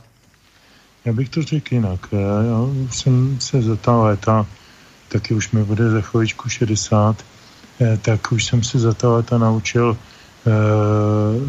cedit poslouchanou muziku, protože poslech muziky pro mě není vata, není to pro mě kulisová záležitost. Když poslouchám hudbu, tak ji poslouchám jak si naplno a nic jiného u toho nejsem schopen dělat. Možná tak si dá skleničku vína nebo tak, ale jinak nic ani hlavou, ani rukama u toho nedělat a tudíž ta hudba zkracuje život logicky. Tudíž jsem si vypěstoval určitý soubor oblíbenců, k nímž se vracím pravidelně a který se snažím vnímat průběžně i v těch novějších projektech, což už se bohužel od roku 95 netýká Dezidera Ursinyho, ale do té doby to samozřejmě byl jeden z mých největších favoritů, to jsem tady už asi několikrát řekl, takže je to snad zjevný. Áno. No ten projekt Zelená, opäť sa nám pesničky natiahli, lebo stav veci to má až takmer 16 minút. Je tam aj záverečný Radar sa krúti venovaný Johnovi Lennonovi. No a je to o 5 skladbách, 5 kompozíciách by sa dalo až povedať. Mimochodem ten stav věcí, to je takový výraz, takový slogan, který mně přijde strašně výstižný. Já jsem dokonce tohle ten název ukradl pro jednu svoji rukopisnou knížku, která nikdy v té podobě nevyšla. Vyšla potom trošku jiném předělání i s názvem jiným, ale mně se to velmi líbí, prostě stav věcí. Je to takové jakoby suché konstatování, jak to je. Já si vzpomínám, že v roce 89 jsem četl v Mladým světě rozhovor s Ursínem a ten rozhovor se jmenoval Jsem onkologický pacient. Vzpomínám se na to do dneška, protože to mnou otřáslo, tomu bylo nějakých 40 nebo kolik, jako strašně mladý člověk a ten rozhovor byl sugestivní právě tím, jak on byl vlastně věcnej a místo nějakých jako jiný by to třeba zneužil k nějaký sociální výpovědi a tady to byl věcný popis stavu věcí. Proto mám tenhle ten výraz rád a stejně tak mám rád pochopitelně název toho, jak už jsem zmiňoval filmu Času je málo a voda stoupá. Bol tam spomínaný ten Richard Kroček, on sa zúčastnil teda nahrávania aj tohto albumu. Ostravský muzikant spájaný s takými formáciami ako Bukaníři napríklad, alebo aj skupina Buty tam by sa dala spomínať, ale tam tuším skôr jeho syn, ak sa nemýlim. Áno. Ten tam funguje ako v pozícii bubeníka, ale tá československá spolupráca, to znamená s Dezom Ursinym, tá sa teda natiahla aj o tento projekt s názvom Zelená. Keď poviem, prečo si vypočujeme práve 1000 izieb, zase budeš zrejme argumentovať tým, lebo je to najkratšie. Ne. Myslím si, to v tomto případě není ten důvod. Pokud bych já si dělal nějakou univerzální hitparádu, tak bych považoval tuhle skladbu za možná nejsugestivnější nebo takovou hodně silnou textově i hudebně. Tady se to opět sešlo naprosto fenomenálně a když jsem to slyšel prvně, tak mě teda běhal strašně mráz po zádech nad tím textem a do dneška vlastně ty pocity u toho mám. Je to trvalý pocit a je taková je i jaksi trošku svědectví toho, co tam jeden z těch respondentů říkal, ten jeho přítel, že to byly hnusné časy. To říkal vlastně Štapka, že on mám ten pocit. Ano. Tak ano, je to takový popis stavu věcí za hnusných časů. A zároveň takové té vnější vnitřní samoty. Pro mě osobně je to velmi sugestivní věc. Tak ideme navštíviť 1000 izieb. Bude nám to trvať iba 4,5 minútky.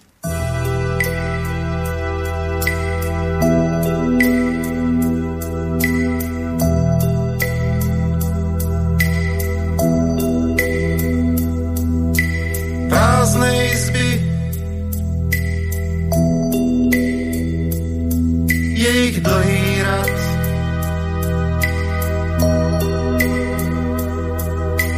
Ani v jednej nebudem dnes spať.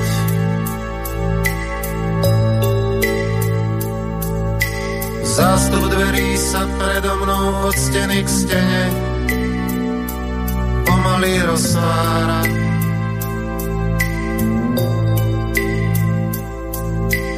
Bez jedinej kvapky mi v hlave beží flám.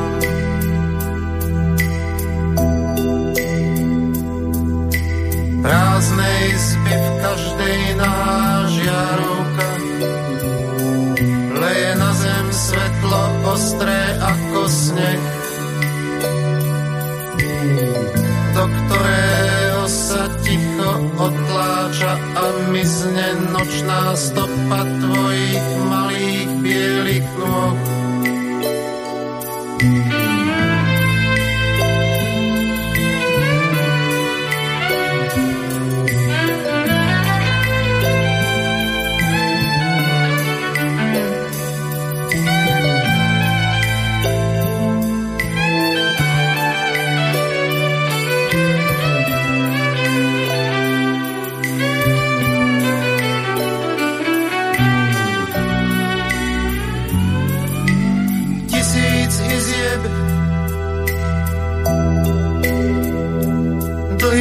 Bielý rad,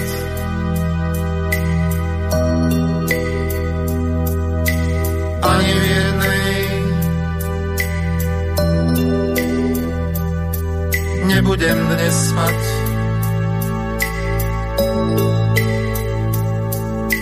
Zástup dverí sa predo mnou od steny k stene pomaly rozsvára.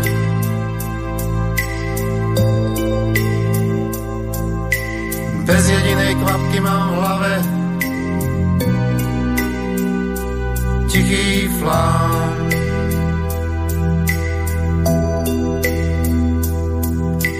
Prázdnej izby, v každej nahá žiarovka, svetlo ostré ako sneh, do ktorého sa ticho odtláča a mysne nočná stopa tvojich malých bielých nôh.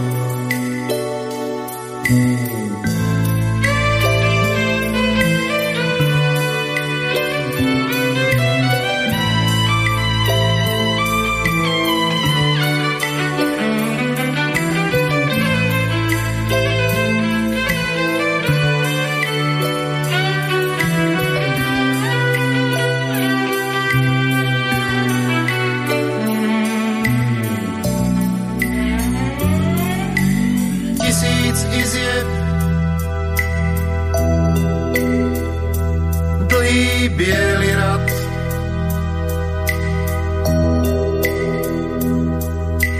ani v jednej nebudem dnes spať.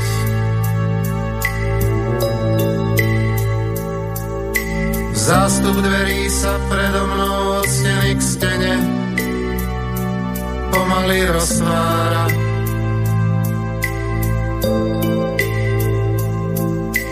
Bez jedinej kvapky mám v hlave tichý flám.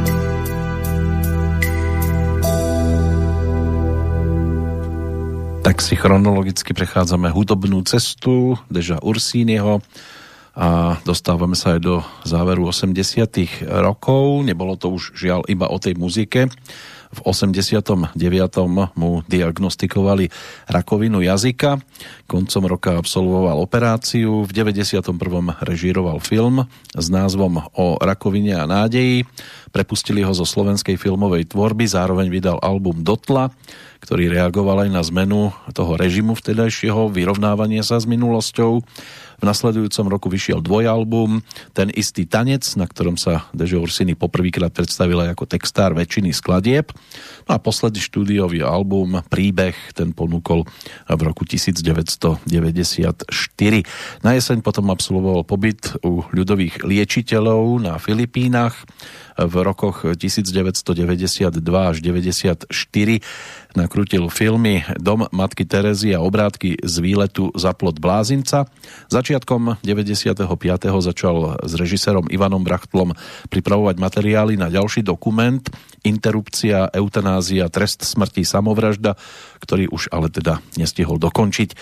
Film neskôr vyšiel pod názvom Času je málo a voda stúpa, no a opustil nás teda 2. mája roku 1995, dodýchal vo svojom byte v Bratislave v Dúbravke a posledná rozlúčka tá sa uskutočnila o 3 dní neskôr v bratislavskom krematóriu. Toľko základné fakty z toho záverečného času, ktorý mu bol pridelený na to pozemské fungovanie. Petre, k tomu finále príbehu chceš niečo dodať, alebo sa radšej budeš venovať muzike?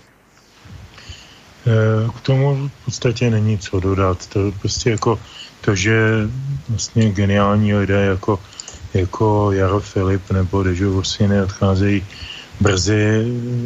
K tomu snad jenom jeden takový bonmot, kdysi dávno Voskovec a Verich, když byl Voskovec v Americe v emigraci, tak v 60. letech se podařilo vydat desku jejich telefonátu dlouhého, jmenoval se to Rozhovor přes oceán a jeden z nich tam říká, já už nevím, který větu, kterou si často připomínám, že prostě jsou lidé, kteří, kdyby tady bylo 400 let, tak mají stále co říct. A pak jsou lidé, kteří jsou tu 400 minut a už o nich nepotřebují nic vědět. Tak jako já myslím, že to pro toho Deža Ursinyho platí stejně jako pro mnoho jiných a jako pánbu zaplať za to, co po sobě zanechal, je to veľký díl. Áno, krásne naplnených 47 rokov života. Toto teraz, pokiaľ ide o pesničku, ktorá bude takmer finálovou, bude zase trošku netradičné spojenie. Prečo tento výber? To je věc, kterou zná velmi málo kdo. Z mých známých, takhle si nějak komunikujeme o muzice, to neznal skoro nikdo. tak jsem to teda bystře rozeslal odkazy, protože jsem to stáhl z YouTube. A to je skladba, kde v podstatě demo, které nevyšlo, pokud vím, na žádné desce, kde zhudebnil Dezider Ursiny text, část velké poémy Miroslava Válka, básníka, vašeho normalizačního ministra kultury, kterýho jsme Slovákům strašně záviděli, protože to ministerstvo kultury bylo rozděleno, bylo zvlášť české, zvlášť slovenské. Na českém seděl pan Klusák, jehož jedinou životní zásluhou bylo, že se přiženil do rodiny pana prezidenta Svobody. Jinak to byl člověk, který s kulturou neměl nic společného. No a vy jste měli, jak jsem minule připomínal, v čele Prago koncertu Pala Hamela a v čele ministerstva kultury Miroslava Válka. Myslel si Slov koncert, zlejme, nie Prago koncert. Prosím, ještě jednou. Povedal si Prago koncert, my jsme tu mali Slov koncert, tak. Mě naskočil ten náš Prago koncert s tím plukovníkem Hrabalem, který tam vládl pevnou rukou estébáckou. A toho Válka jsme vám záviděli. Já mám do dneška, tady mám za svými zády, mi tady leží kniha básní Miroslava Válka, takový velký soubor, který vyšel někdy koncem 80. let. No a my jsme tady hráli kdysi písničku Smutná raná električka, kterou zhudebnil Varga. Tak. Právě taky na text Miroslava Válka. A já jsem dlouho nevěděl, že se Ursiny také se vkročil do této vody. A musím říct, že jak ta muzika, tak ta báseň je mimořádná. A ačkoliv vlastně Válkovi byla tahleta sbírka nebo tahleta poema hodně vyčítaná, protože se vztahovala, byla nějak věnovaná nějakému sjezdu komunistické strany, ale když se zaposloucháš do těch slov, tak bys podepsal každý slovo. Tak si to ideme teraz aj vypočuť.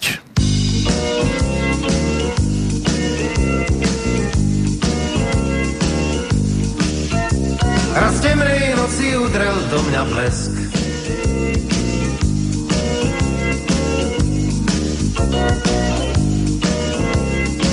A v dyme a ohni uvidel som slovo.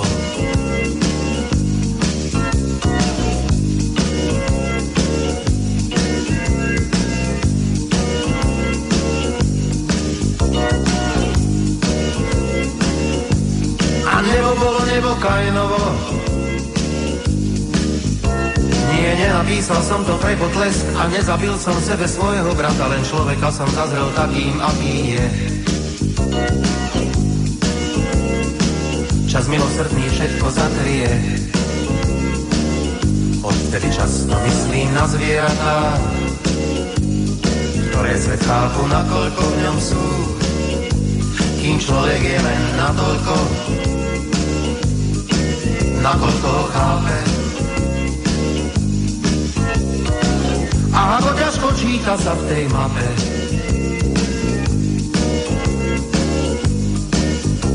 Aj bezhraničnú vernosť videl som tam psiu, aj pretvárku som videl zášťa faloš.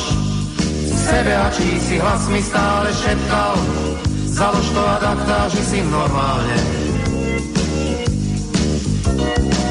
Nezízaj do seba, jak cudzím do spálne. A vtedy v hrdle básne vzpriečilo sa slovo, lož pravdu presiala, predbehla život smrť. Ako vždy presne o olovo, ale to slovo bolo buď.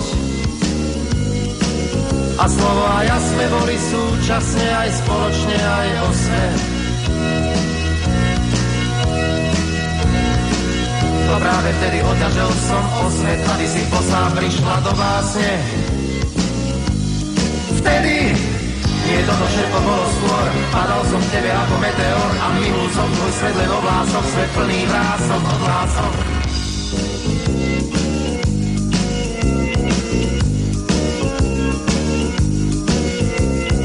Teraz sa veľa vraciam ako z prvohôr, nahý a čistý, nedotknutý tvor, čo mám to delím. Tebe mne nie všetko iným. je súkromné, len čo je básni, prosba o milosť tvojho pochopenia. Daj mi ho ako darček na meniny, daj mi ho ako starodávny skvost vykopaný z hliny. Vždy je dosť iných, čo sa menia, ale ja nikdy nebudem už iný. Čas priniesť sa krúti, krúti, čas liečivejší než sliny. Vždy budem k tebe láskavý a krutý vo chvíli smrti.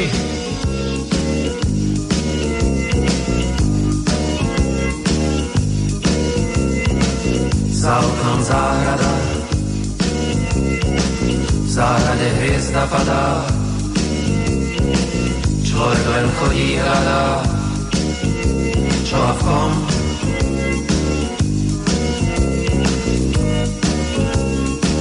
A komu vďačiť za to, aký som? Komunistickej strane, ktorá ma učí stať sa človekom.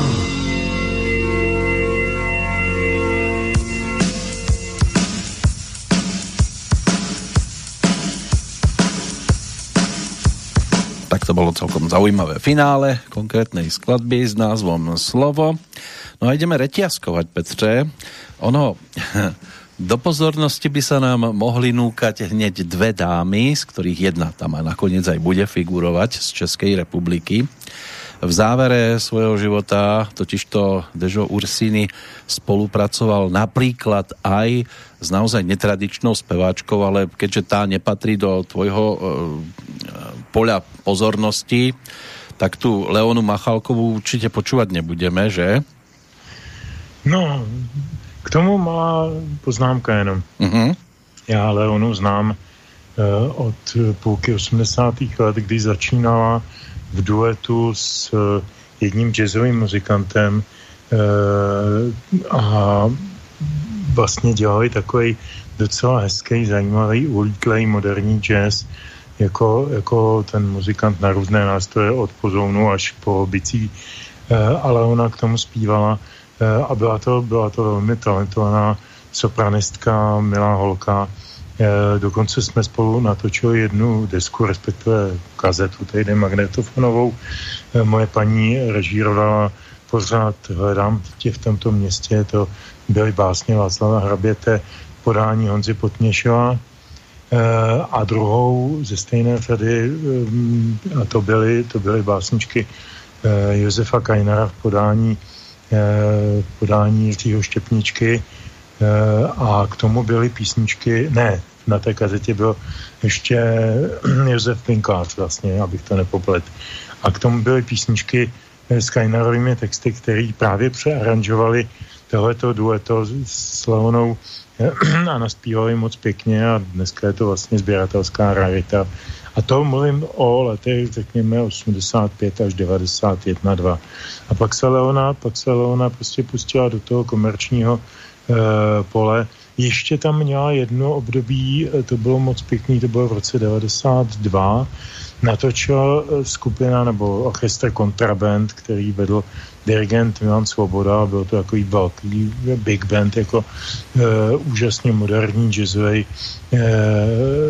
jazzová kapela, která natočila desku vánočních písní a kolet a Leona tam zpívala v duetu se Zuzanou Navarovou krásnou vánoční píseň Byla cesta, byla obšlapaná. A to bylo poslední, co jsem od Leony slyšel jako pro mé srdce nebo pro můj vkus přijatelné.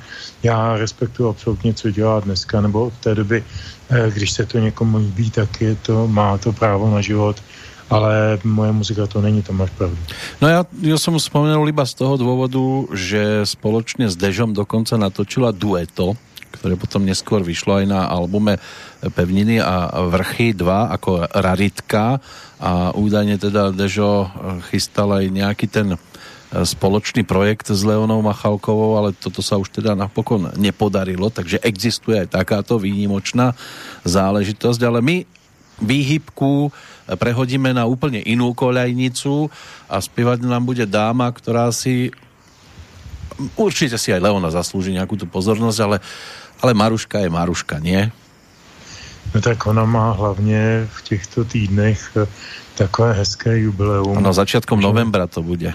Přesně tak, takže jí věnujeme určitě příští pořád a proto jsme také tohleto řetízkování, jak říkáš, přemosťování z pořadu do pořadu věnovali Marii Rotrové a její písní, kterou zpívala tedy s Dezidou Ursinem. Byla to píseň z českého televizního filmu. Hrála v tom Miluše Šplechtová v hlavní roli a ty mi napovíš nás. Dana Sislová si tam zahrala v hlavnej úlohe aj s Milanom Kňažkom. To bol taký československý film. V češtine to má názov Neviesta k zulíbání. Áno, na Slovensku by to bola asi vyboskávaná nevesta. Jo, ale točilo se to v české televizi nebo v české části. Je to možné. A ta písnička je, myslím, moc pěkná. A opět je to typický Ursiny a Marie Rotrová, protože má takový tvárný, pěkný hlas a zvládla ve svém životě strašnou spoustu žánrů, to si konec konců budeme povídat za měsíc, tak si myslím, že i tady sedí veľmi dobře.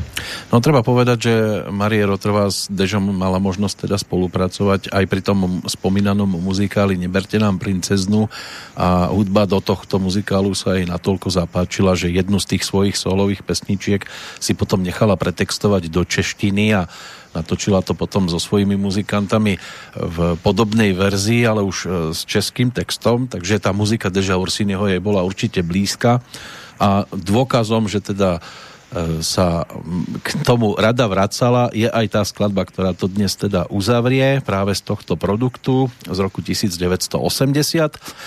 No a o teda mesiac, možno plus minus týždeň hore dole, to uvidíme, sa budeme teda mať možnosť povenovať práve pri príležitosti tých krásnych 80. narodenín takzvanej Lady Soul, alebo by si je dal iný prívlastok? Tak to už dávno neplatí, tak začínala samozřejmě se soulovou muzikou, její první album je ryze, tam by člověk nepoznal, že nespívá černošská zpěvačka jako Aretha Franklin nebo něco takového, že to byla prostě velmi výbušná, taková jako energická muzika, do dneška živá, do dneška se dobře poslouchá.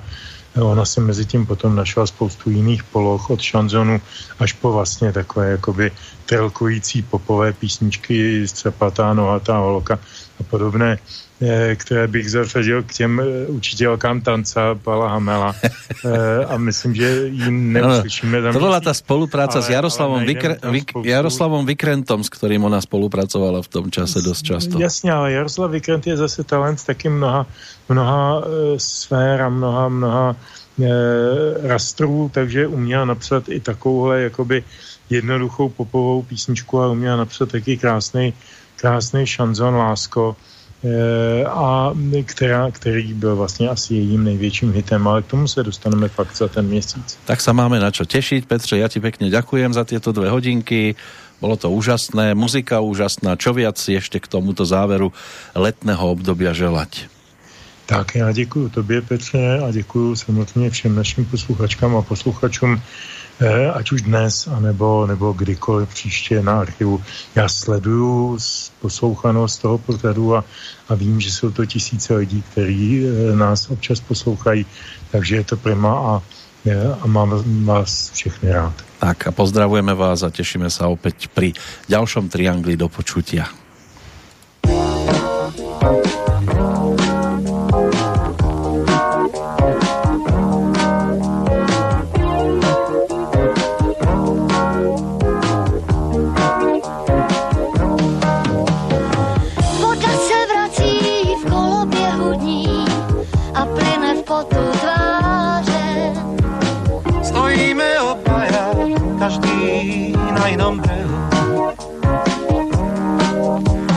Trháme si do vázy odlesky sluneční záře. Tajíme nehu. Keď sa zastavíme, tak iba na sendvič a letvý bosk. Ukradnutý v behu.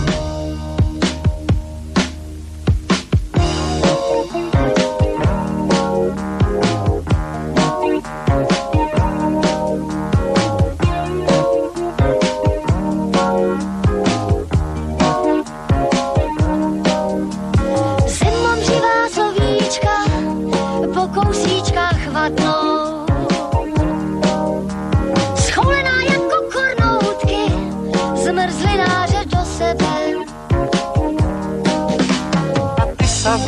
prezeráš, či ti ešte vlanejšie šaty padnú. No ale tak dostupná, ako Vánok supienok utkaný. Z modrotlače neba